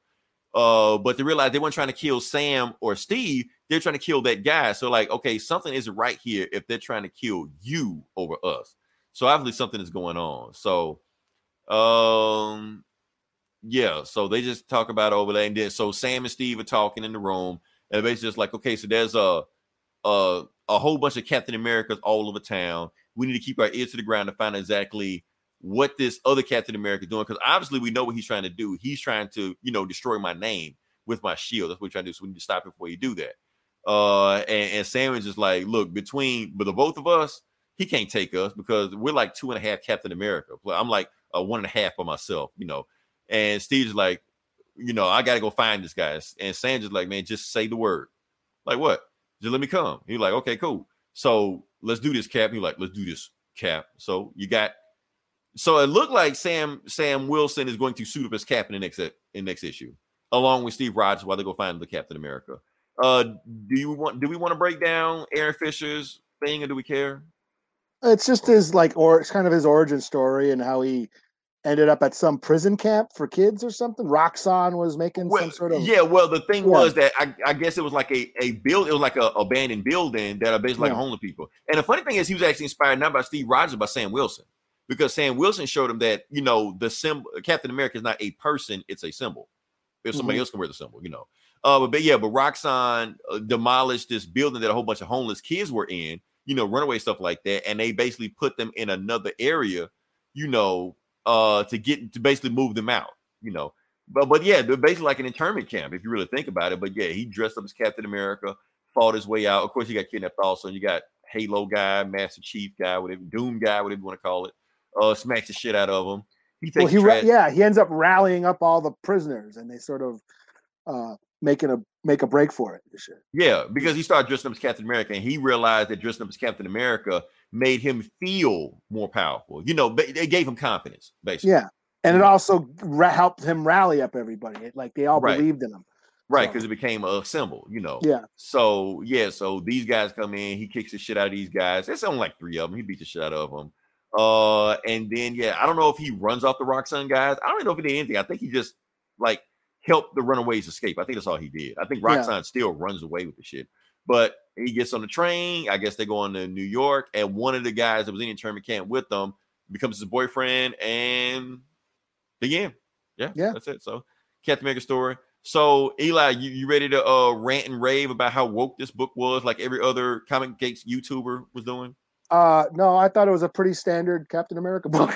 That's what I thought. It was like people overreact over nothing, man. It was just a thing, Yeah, I actually enjoyed it more because, like I said, all that shit he was talking, like Cap sort of reflecting on what the symbol means and what America means and all that shit was actually quite deep and profounding, I thought. Yeah. I mean, it's no different from, a guy that admires an athlete, wants to pick up the same sport, or your favorite musician. You see a famous guitarist, you want to take up the guitar. That's all it is.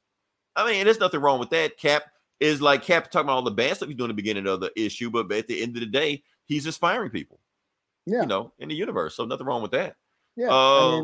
It goes back to Captain America was always about politics, from the get-go. He punched Hitler in the face before World War II. So yes, he's always been political. Yeah. So to bitch about him being political now is, again, stupid. Okay. So can I bitch? Can I bitch? You can bitch.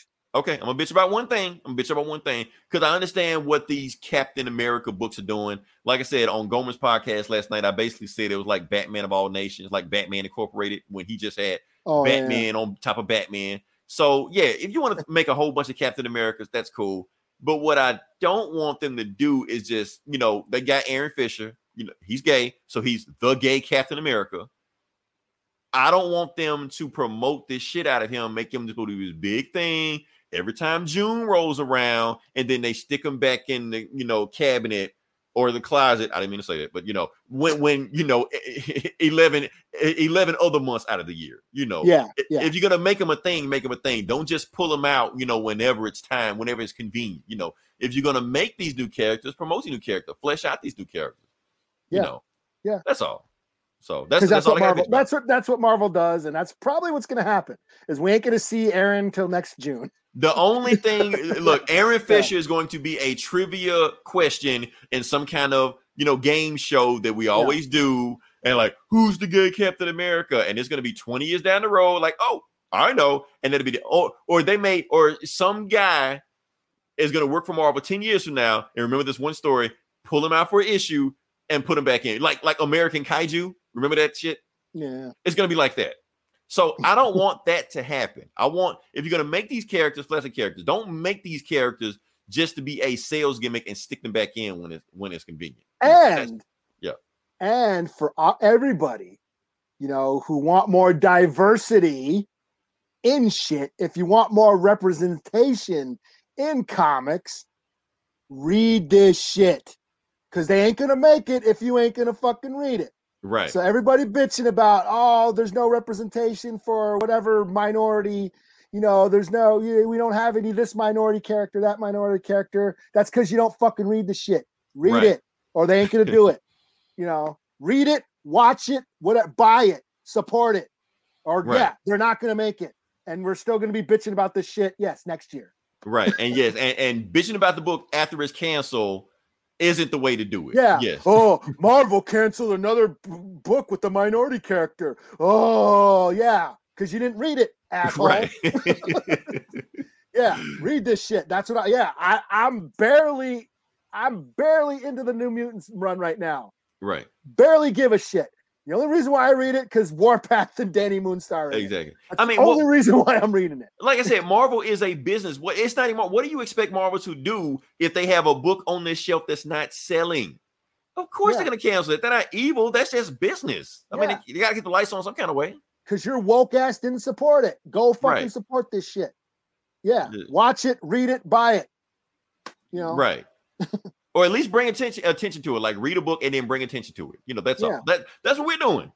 Yeah. You know, like I said, anytime I see an issue, like I don't give a fuck about Green Lantern. But if I see John Stewart on the cover, written by a black writer, you know, drawn by a black artist, I'm at least gonna get the first issue. Yeah. You know, whether I like it or not, I'm at least gonna support it that way. Cyborg, I bought every Cyborg run there is. You know, fuck it. Yeah. What were we talking about? I thought we weren't gonna bitch about this. We bitched. We become what we hate, Eli. Americana. Right. What's the next book? Let's see. What is the next book? I think my indie books. I guess. Mm-hmm. Oh no! I did the fucking Green Arrow 80th anniversary. Trav, what up? We see you, Fat T. Is he? Is he there? Hey, he said he didn't comment it, but I see he made an emoji reaction. So he said he lost 20 pounds. We can't call him Fat T no more. He swole T. Yeah. He's just regular T now. Sexy T, you know. T-Boz. Call him T-Boz. Big pretty. So yeah, I got the Green Arrow 80th anniversary. Like every anniversary we've been seeing, it's just chock full of a variety. It's an anthology book of a variety of different stories from the Green Arrow, you know, character. Mariko Tamaki opens the story with this your standard kind of a throwback to like Batman 66, just a little cute story of him and Roy. Him and Speedy, okay. Yeah, kind of just getting going after a villain and using their weird different arrows. It's kind of it's very, very, you know, old school, you know. Okay, did the aeroplane and Arrow Cave show up? Golden Age style, you know, story. You know, I thought that was kind of cool. Tom Taylor had this was with Wildcat, the old boxer guy, teaching Ollie how to box, you know, giving him a boxing lessons. Like, you can't fight crime, you know, from 100 feet away. Sometimes you got to get dirty and you got to use your hands. And so he's giving him some boxing lessons, but then some villain. I don't even know who this is, but he looks like a beetle guy or something. Hold on, let me see. I guarantee you, like, let me see. Kill him off? Sure. Okay. I'm probably wrong, but let's just go.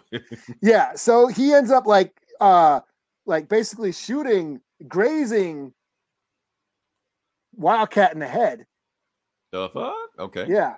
And then Green Arrow basically takes his bow, puts a boxing glove on an arrow. You got to do boxing glove arrow. Yeah.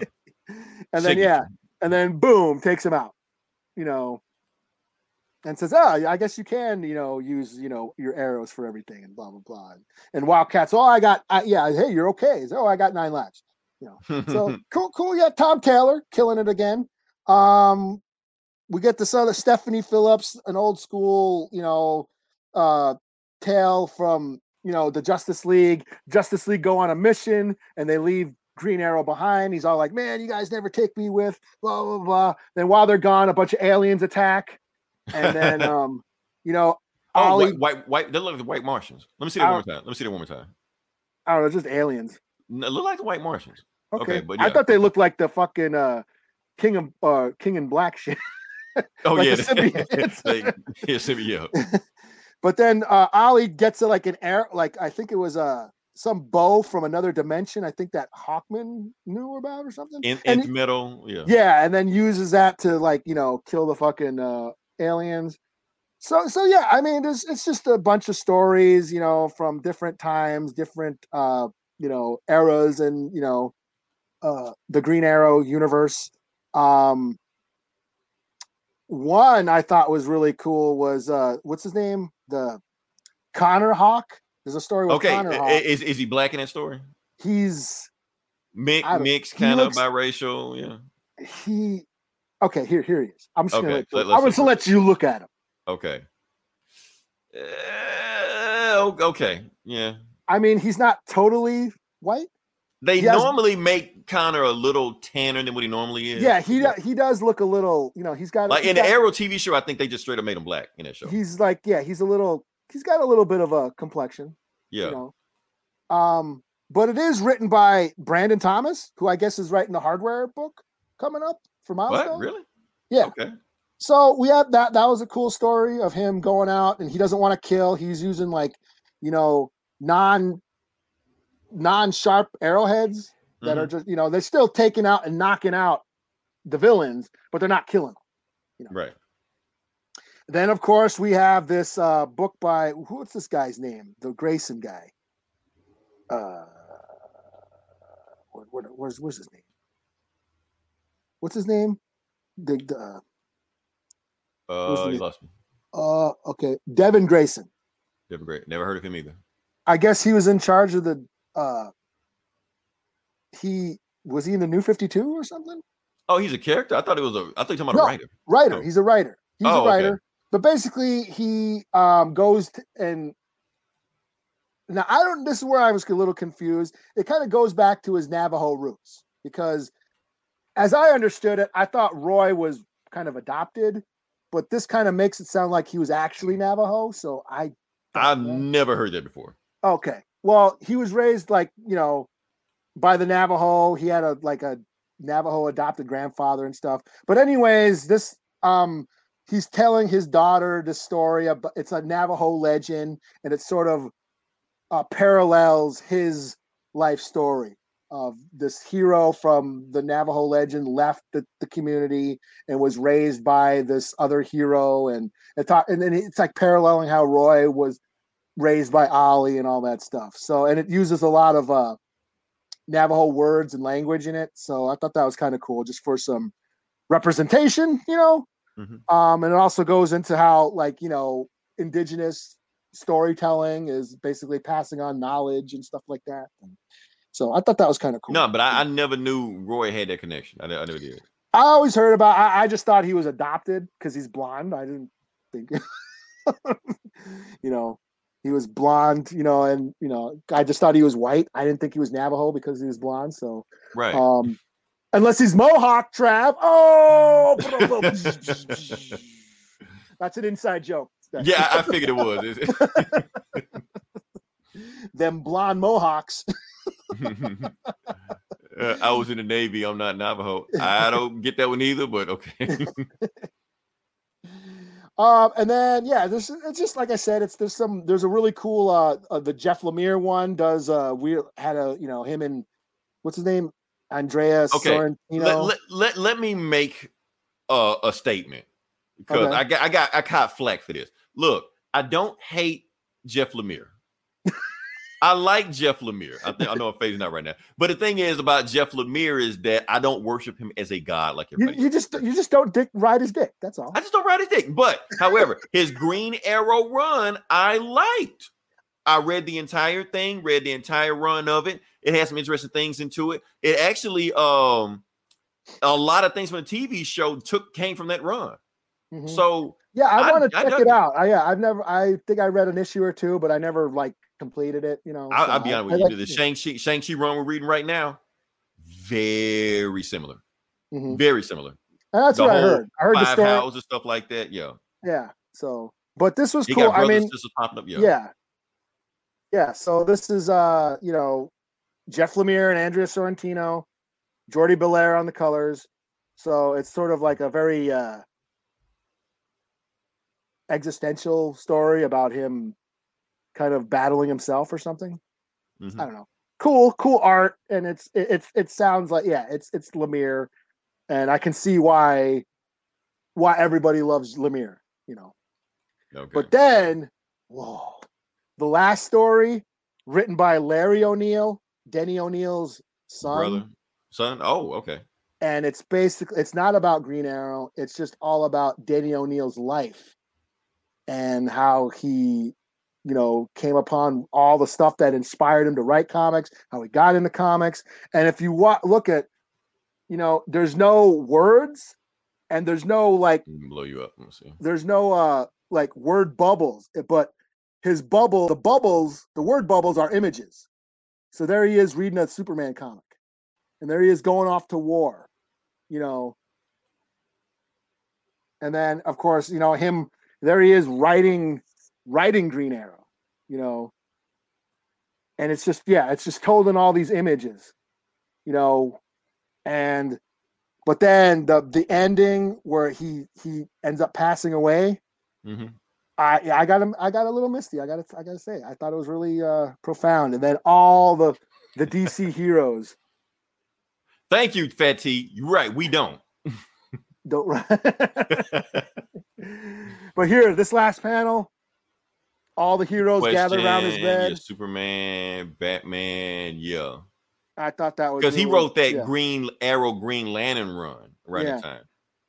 Joker's there because he pretty much reinvented Joker. Yeah, Ra's al Ghul. He created Ra's al Ghul. So. It even says that there's here he is, typing away, and then there's a Joker. Yeah. So yeah, he probably wrote the best Jokers that had five hands of what I can't remember the name of it. 5 deadly venoms or something. Yeah. And it just goes through, when superheroes get all popular, later on in his life, that there he is, Batman's getting popular. Then later on in his life, he's older and all the superheroes are popular and he's all old and shit. and yeah, I thought that was really powerful. So yeah, this was cool. 4 out of 5. Cool. One reason I didn't get it because I know it's going to be on DC Universe after a while, so I just read the whole thing. Yeah, it'll be on there, so I'll check it out then.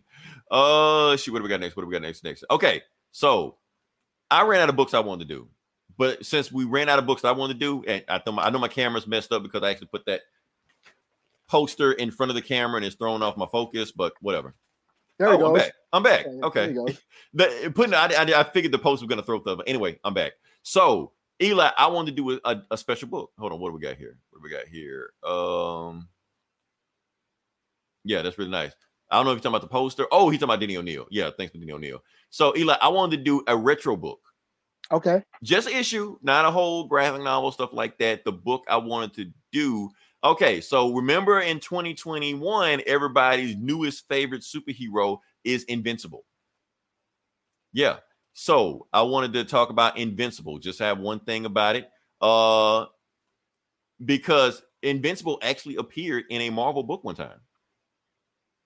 Oh, really? And he part of a Marvel book. Let me see if I can put that on there. So yeah, and the book he appeared in was where's that in Marvel Team Up, I think number 14, where he teamed up with Spider-Man. So Invincible and Spider-Man did team up.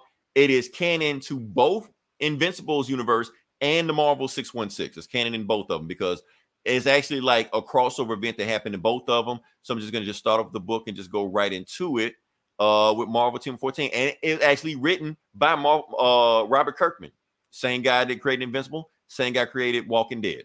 So we're just going to jump into it.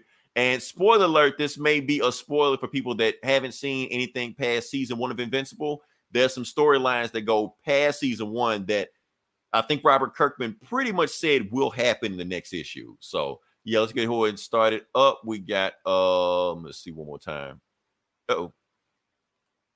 Yeah, there we go.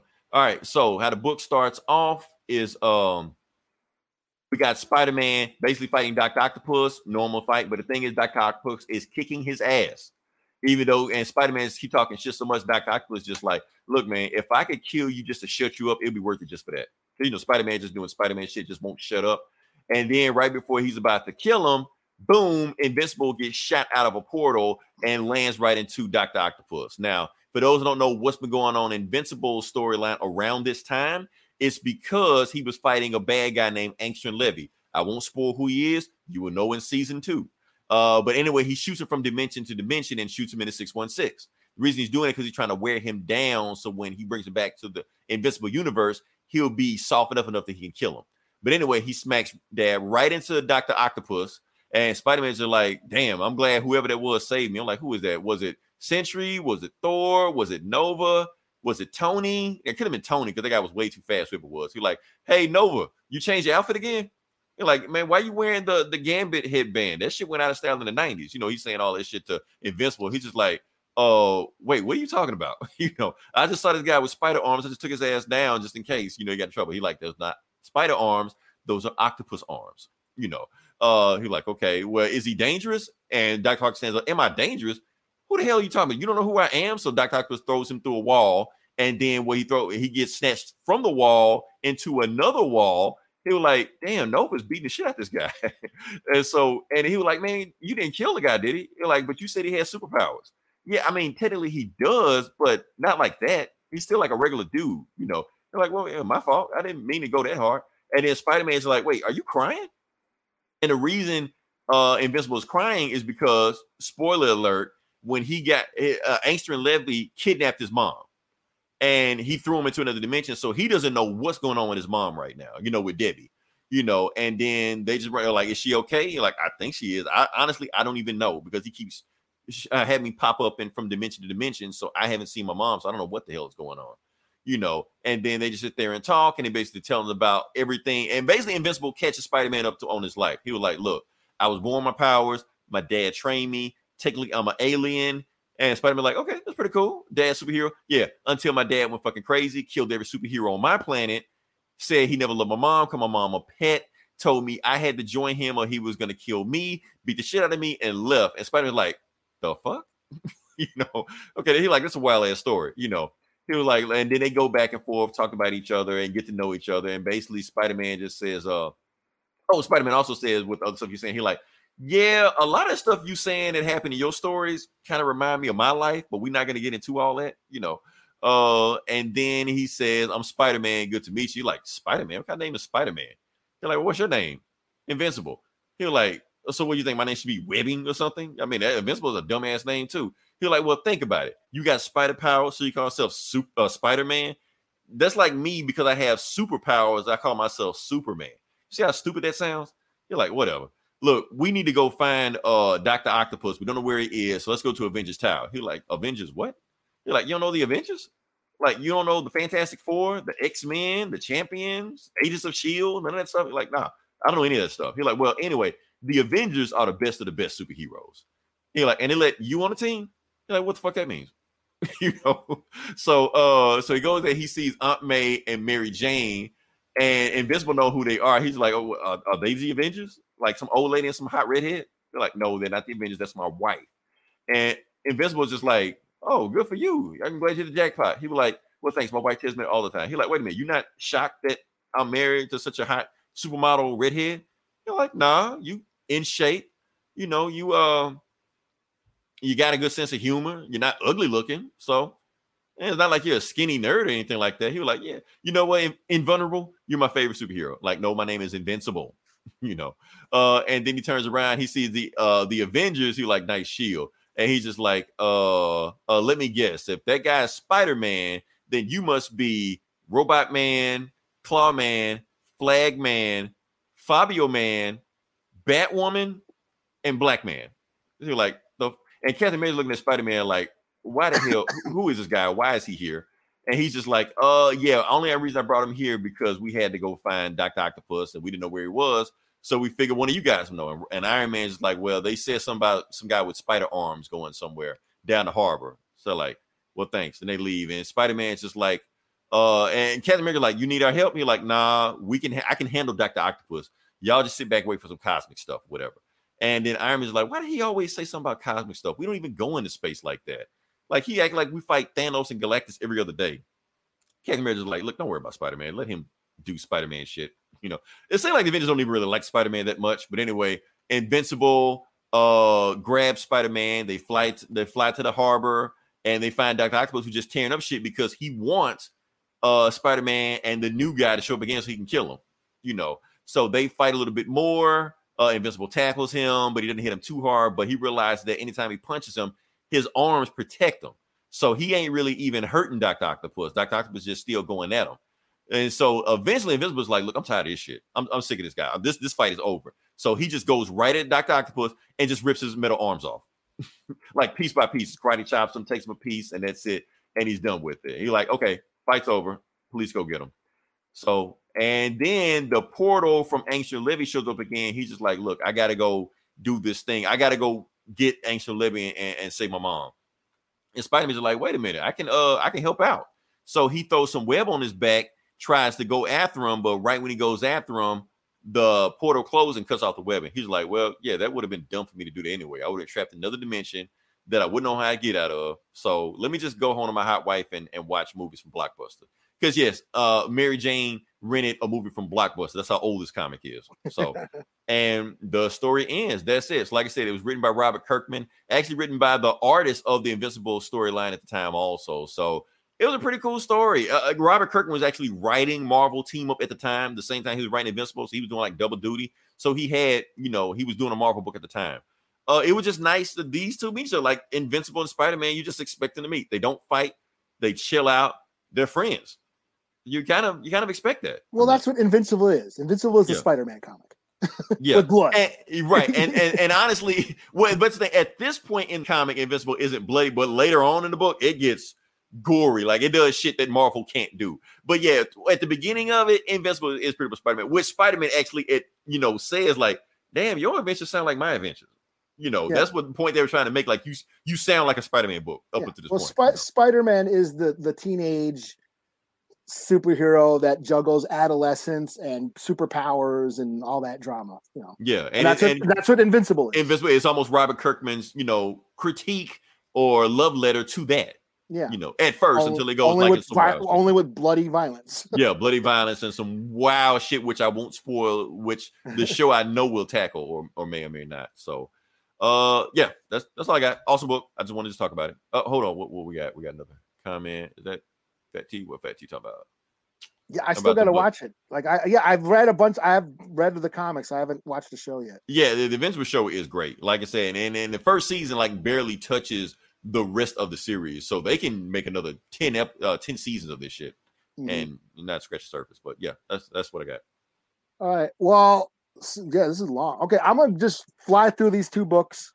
My two indies because they finished up this week. Two Moons on Image, the Civil War era horror story about this native soldier who can see demons and he fights them. This issue wraps up the first story arc where he's stuck in a jail and the demons are coming and he teams up with some soldiers and they big battle. Kill him. Finale. Dope. 4 out of 5. Cool. He's a native character written by a white person, and you can tell. So that's all I'm going to say. Think we didn't notice. But yeah. We did. Yeah. It's nice to have diversity, but it would be nice to have diversity. We need a black guy. Call in Brian Michael Bendis. Yeah. All right. And then Redemption number 5 finishes up this, the good, the bad, the ugly meets Mad Max, the female Linda Hamilton gunslinger called the Beast or the Butcher. She's a gunslinger. She teams up with this woman who's trying to save her mother, who was a doctor being executed for performing an abortion on an underage girl. She's from not old Western because it's in the future. But yeah, this run by this corrupt sheriff who, very, very conservative, religious fanatic. And so this is the finale to that. The gunslinger shows up, shoots him up. Cool. I really dug this. This was Mike Deodato Jr. and Krista Faust. They also did Bad Mother together, which I also like. This is that AWA book. So, and they're just pumping out really cool indie books, cool stories. So this was a 5 out of 5. I dug this. So and that's it. I'm booked out. Cool. All right. Let me just go back to what Fat T was talking about. Haven't seen the show yet. Fat T, I will say this. This is my opinion, but I will say this. Out of all the comic book shows in 2021, Invincible, I feel like is the best. Out of all, you can name whatever show you want to name. Invincible was the best. Man, not only was that, I went on Comixology, ordered the entire run, like 158 issues, something like that. Read the whole thing in 2 weeks. In my opinion, probably, if not, it might be the best superhero comic ever written. Like That's I said, a lot of superhero. people say. Yeah, superhero. I'm not talking about all this Jeff Lemire shit they got going on. Just superhero comic probably might be the best shit I've ever read. So that's me. So, like I said, Eli, I feel like we should do a Black Widow just only episode next week till the movie comes out. But we'll see. I want to gauge traffic on social media. If it's doing what Fast Fish do, it like it's kind of there, but kind of trickles off, we'll just do a regular show. We'll just talk about it, just move on. But if it's like dominating. And I'll get some donuts. One way or another, somebody's eating some donuts. I'll eat donuts regardless. So whether no matter who loses, you win. So yeah. Oh man. So yeah, we will talk about next week. We don't know what we're gonna do, but we will figure it out. I think I will know by Thursday or Friday, or I'll just watch the movie and see what I got to say about it. If I have some stuff to pull from it, then we might do a whole show. Eli, if you come out saying the same shit Stephen Dorff said, we probably won't do it.